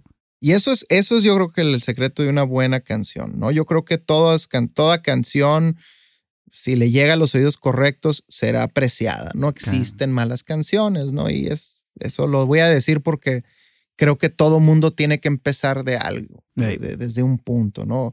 La idea es que si lo haces más, pues irás mejorando. Tengo un amigo que en algunos años me acompañó con mi banda en vivo. Uh-huh. Se llama Brian Baker. Okay. Para los que algún día quieran otra vez ahí que estén escuchando y quieran conocer un guitarrista fenomenal, así enfermamente talentoso y bien joven. Yo conocí a Brian cuando tenía creo que 21 años. Es uno de esos músicos superdotados, pero yo le preguntaba, oye, güey, ¿cómo le haces para ser tan bueno? No, así en la broma, en el sí. Ya. Pásame el secreto. Fuera de broma. Sí. Claro, y tú sabes que guitarristas buenos, pues hay muchos, ¿no? Y los hemos mencionado algunos, pero Brian tiene un sonido y tiene una interpretación fuera de este mundo. Uh-huh. Y él me decía algo bien importante. Me decía, porque él sabe que es un músico especial, uh-huh. pero con cierta humildad me dice, tienes que estar dispuesto a superar la etapa en la que eres malo. Ya. Yeah. Entonces, you have to push through the suck, me dice. Órale. Todos empezamos malos, todos empezamos desafinándonos un poquito. Sí, tu primera pieza musical no arma, güey. O sea, claro, tu primera rola no va a ser tu mejor rola, pero tienes que ser persistente. Y eso te va a ir haciendo mejor. ¿Cuántas veces no nos ha pasado? A mí me ha pasado igual.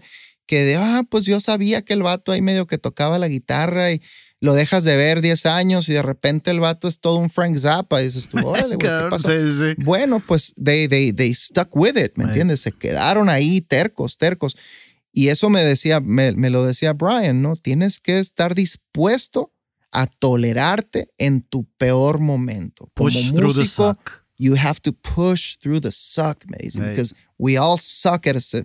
Entonces me dice, yo me hice bueno, ¿cómo? Porque fui paciente, me dice, y me permití ser malo muchos años, me permití no dar las notas como las doy ahorita con la versatilidad y la precisión y el feel y el pocket de nuevo. Sí, dices, no está sonando, pero va a sonar. Pero no dejas de intentarlo. No dejas de intentarlo. Y eso nos pasa también, lo veo el otro lado de la moneda. Y pasa en Monterrey mucho. Hay muchos héroes locales en Monterrey que fácilmente se pueden quedar ahí y decir, pues güey, aquí tengo mi público, hago mis arenas nacionales o mis auditorio Coca-Cola o no sé cómo se llame ahora. La Arena Monterrey. Arena Monterrey o lo que sea. Y pueden ir a hacerlo y nadie les va a decir nada y no se tienen que esforzar mucho. Pero te pierdes de lo nuevo, te pierdes del reto, del desafío de volver, como te decía en algún momento fue para mí, de salirme de mi zona de confort, de con mis amigos, con los que me hacían sentir bien y hacían grandes mis canciones con su talento, y me vine a las patadas con Sansón, ¿me entiendes? Consciente de que yo no tenía el rango vocal de Steve Perry, ni de Steven Tyler, ni de McCartney, ¿me entiendes? Pero dispuesto a tocar esas puertas, dispuesto a aprenderles a ellos, dispuestos a no perder la relación a pesar de mis carencias económicas o de talento musical, habilidad musical, y poco a poquito irme ganando el respeto y decir, ok, yo no soy el que va a impresionar con unos arpegios a velocidad express, pero voy a traer esta interpretación que es única, la voy a refinar, me voy a mejorar como cantante y me voy a portar a la altura. Claro, la propuesta, la intención, la creatividad, la rola en sí, la letra. Claro. O sea, estás con todo un concepto, estás presentándole. Donde puedes, o sea, con lo que tú sabes, mostrarlo a lo mejor posible Sí. y con esa generosidad, así como, o sea, tiene que estar siempre la voz de tu mamá y tu papá, ¿no? En el sentido figurado me refiero, ¿no? Diciendo, pórtese bien, mijito, háblele bien. compórtate. Exacto, eso, Sí, quiero hacer nice. hincapié en eso porque es importantísimo. Claro. No hay persona en esta industria con la que yo me he topado que veo que su éxito está directamente relacionado a esa generosidad. Sí. Claro, hay sus excepciones, hay divas, por supuesto, hay gente con muy mala actitud que tiene el éxito, pero tú ves que tuvieran más si fueran aún todavía más generosos. Claro. Y toda la gente con la que... Ser una persona que respeta a los demás es basiquísimo para el éxito, Básico. O sea, en general, ¿no? Básico. O sea, la academia de los Grammys, por ejemplo, algo que es súper controversial, pero es cierto. Ahorita está pasando por una etapa en la que la misma academia va a cambiar cierta manera de las votaciones, ¿no? Para los premios. Estoy muy desconectado de todo eso. Bueno, te cuento así rápido. Se supone que los Grammys votamos todos los que estamos en la academia, ¿no? Y se seleccionan los artistas y los mejores discos. Pero la realidad es que es muy difícil que se seleccionen los mejores porque no puedes escuchar toda la música que se hace y que se nomina. Entonces hay estos comités especiales que hacen una selección, que son gente, líderes en la industria, que traen su expertise y ya en un cuarto cerrado dicen, mira, estos de los nominados, estos son los que se hizo en la preselección, ahora vamos nosotros a hacer una criba. Ya eso lo van a quitar. ¿Por qué? Porque se prestaba a que los discos seleccionados siempre eran proyectos o que estaban directamente relacionados con había algún participante. Conflicto de interés ahí. Mucho conflicto de interés. Eso se va a cambiar, se supone. Pero ¿qué te muestra eso? Te muestra que todo es comunidad. Sí. ¿Me entiendes? A pesar de que siempre han salido muy buenos discos de los Grammys y siempre se han reconocido buenos discos, alguien podrá alegar si era el mejor o no ese año. Eso ya lo dejo para alguien más inteligente. Pero cierto es que hasta en ese nivel, la comunidad, tus relaciones, ¿qué importa? Vamos a dejar que si las rolas eran buenas, como te dije, ya nomás llegas a ese cierto nivel, ese threshold de decir, ok, you belong, ¿verdad?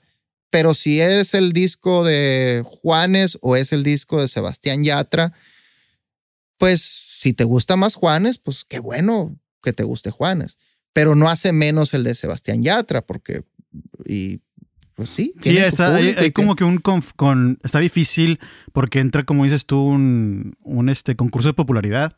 Entonces, claro, y eso es lo que es. Entonces tenemos que aprender a separar, a veces ver las cosas por lo que son. Sí. Y uno que es amante, aspirante de la música, cuando menos yo así lo veía antes. Yo ahorita mi apreciación de lo que nos pasó todos esos años con las disqueras y todos esos discos que no pudimos lanzar. Sí. Te digo, de presupuestos grandes, con buenos estudios, o sea, el disco era bueno. Claro. Pero yo sentía que le tenía que rogar a este dios de la industria discográfica para ver si me daba el permiso. Qué errado estaba. ¿Por qué? Porque esa persona que estaba ahí, y no es por hacerlo menos, pero sí es para quitarle un poquito ese misticismo a esta industria. Sí. Son personas que pues subieron poco a poco y no tienen el poder que uno les otorga. Claro. Ni los Grammys para decir quién es el bueno, ni el güey que le estás tocando la puerta. Si no te abre ese, búscate otro. Y si no te abre ese, hazte la puerta tú. Sí. Eso tenemos ahorita los músicos. Eso tiene esta industria tan bella, como te digo, para mí es medicina la música. No la voy a dejar de hacer aunque me digan you suck, que me lo dicen muy seguido y me lo dicen mis amigos. Pero I love it. ¿Me entiendes? It's something I love. This is what we do. Doing it. Sí. This is what we do. This is who we are. Hey. ¿Me entiendes? This is who we are. Gústele a quien le guste. Y eso es suficiente. Debe de ser suficiente siempre. Si no, creo que ahí ya empiezas a hacerlo por las razones incorrectas. Se vale buscar fama, se vale buscar dinero, se vale buscar viejas. ¿Cuántos no empezamos tocando la guitarra y el piano para que nos hicieran caso? Así es. No, pues uno no está tan agraciado físicamente, pues tenemos que entrarle con la guitarra a ver si por algún lado las convencemos, ¿me entiendes? Pero después se convierte en una obsesión por gustarle a todo mundo y ser comercialmente aceptado. Sí, los likes y la cantidad de views y todo, pero sí te leo, es bien importante no perder de vista que estamos creando y compartiendo emociones. Estamos creando arte, sí, disfrútalo, pásalo bonito. Estar en el estudio entre amigos, cagarse de la risa porque alguien hizo una cosa bonita de que cuántas veces no nos pasa de que estamos ahí llameando y alguien hace una cosa que te mueres de la risa y dices tú, wow, qué esa risa déjalo, no lo muevas, no, déjamelo otra vez. No, ya quedó. Ya, exacto. No lo muevas, o sea, eso me trae mucha felicidad ese rollo. Me encanta eso. Con esa sonrisa que me acabas de dar, creo que es el momento perfecto para agradecerte por toda tu experiencia que nos compartes. Al contrario. Qué cool poder hacer el reconecte contigo. Soy fan. Igualmente. Por favor, no dejes de mandar rolas al mundo. Gracias. O a mí. Voy a aplicar el exclusivity de host. Mándame una de tus rolas nuevas, no le digo a nadie. No, te mando ahorita. Y te quiero invitar ¿me acompañas a hacer mi outro y demás? Claro que sí. ¿Cómo es? Pues muchas gracias, Marcelo. La neta te lo agradezco mucho. Estoy feliz de volverme a encontrar contigo después de tanto tiempo. Te lo dije y te lo diré siempre. Te admiro. Eres uno de esas varitas con las que siempre me quiero medir por lo bueno que eres, ¿me entiendes? Hombre, igualmente. Lo importante que traes a mi perspectiva musical. Te admiro, te felicito por tu hermosa familia, por la carrera en la que sigues forjando, por innovar también con estas plataformas que nos dan a los que hablamos español y a los que no estamos totalmente empapados de lo que está sucediendo en la música, un outlet para hablar y venir a contar lo que nos inspira y lo que nos mueve y escuchar a toda esta gente que sé que está en tu comunidad, que nos vamos a robar más ideas de ellos. Así claro. Que, enhorabuena, güey. Gracias. Muchas gracias por estar aquí. Estuvo brutal escucharte. Pueden encontrar a Crisantes. Ya se puso bien formal, ¿no? Como al final del podcast. Le decía a Rojo, aquí es donde empieza a entrar la musiquita. Teren, ten, teren. O sea, donde... Pero bueno, es parte del show. ¿Qué fue eso? Vehicle, The Ides of March? I'm your friendly stranger in your back sedan. Yeah. Won't you hop inside my car? Es correcto. Qué buenos acordes, güey. Sí. Pero bueno, pueden encontrar a Crisantes en Instagram como Crisantes, ¿verdad? Es así. Así es. Crisantes. Así Ahí es. está. De repente te voy a encourage a subir más cosas porque es bien padre ver cómo estás trabajando y produciendo. Es bien cool. Pueden encontrar a Crisantes ahí. Toda su música en redes. Y pues vamos a tener más información, merch y muchos links de todas las pláticas en el luchador.audio/podcast y en YouTube y redes sociales como El Luchador Audio. Yo soy Marcelo Treviño y aquí tenemos a... Crisantes. Un abrazo para todos, Marcelo. Sí, ahí te otra vez, a ver si podemos lograrlo. Yo soy Marcelo Treviño y... Yo soy Crisantes. Somos bien malos, güey, para esto. Yo soy Crisantes. No sé cómo me llamo. Y aquí estamos en el Composer Podcast. Gracias, thank you por estar con nosotros. Gracias por escuchar y o apoyar música. Si todo bien, no se les olvide suscribirse. Click like and subscribe. Like and subscribe, please. That's right. Y nos escuchamos en el que sigue. Un abrazo. Adiós. Muchas gracias, maestro. Bye. Gracias.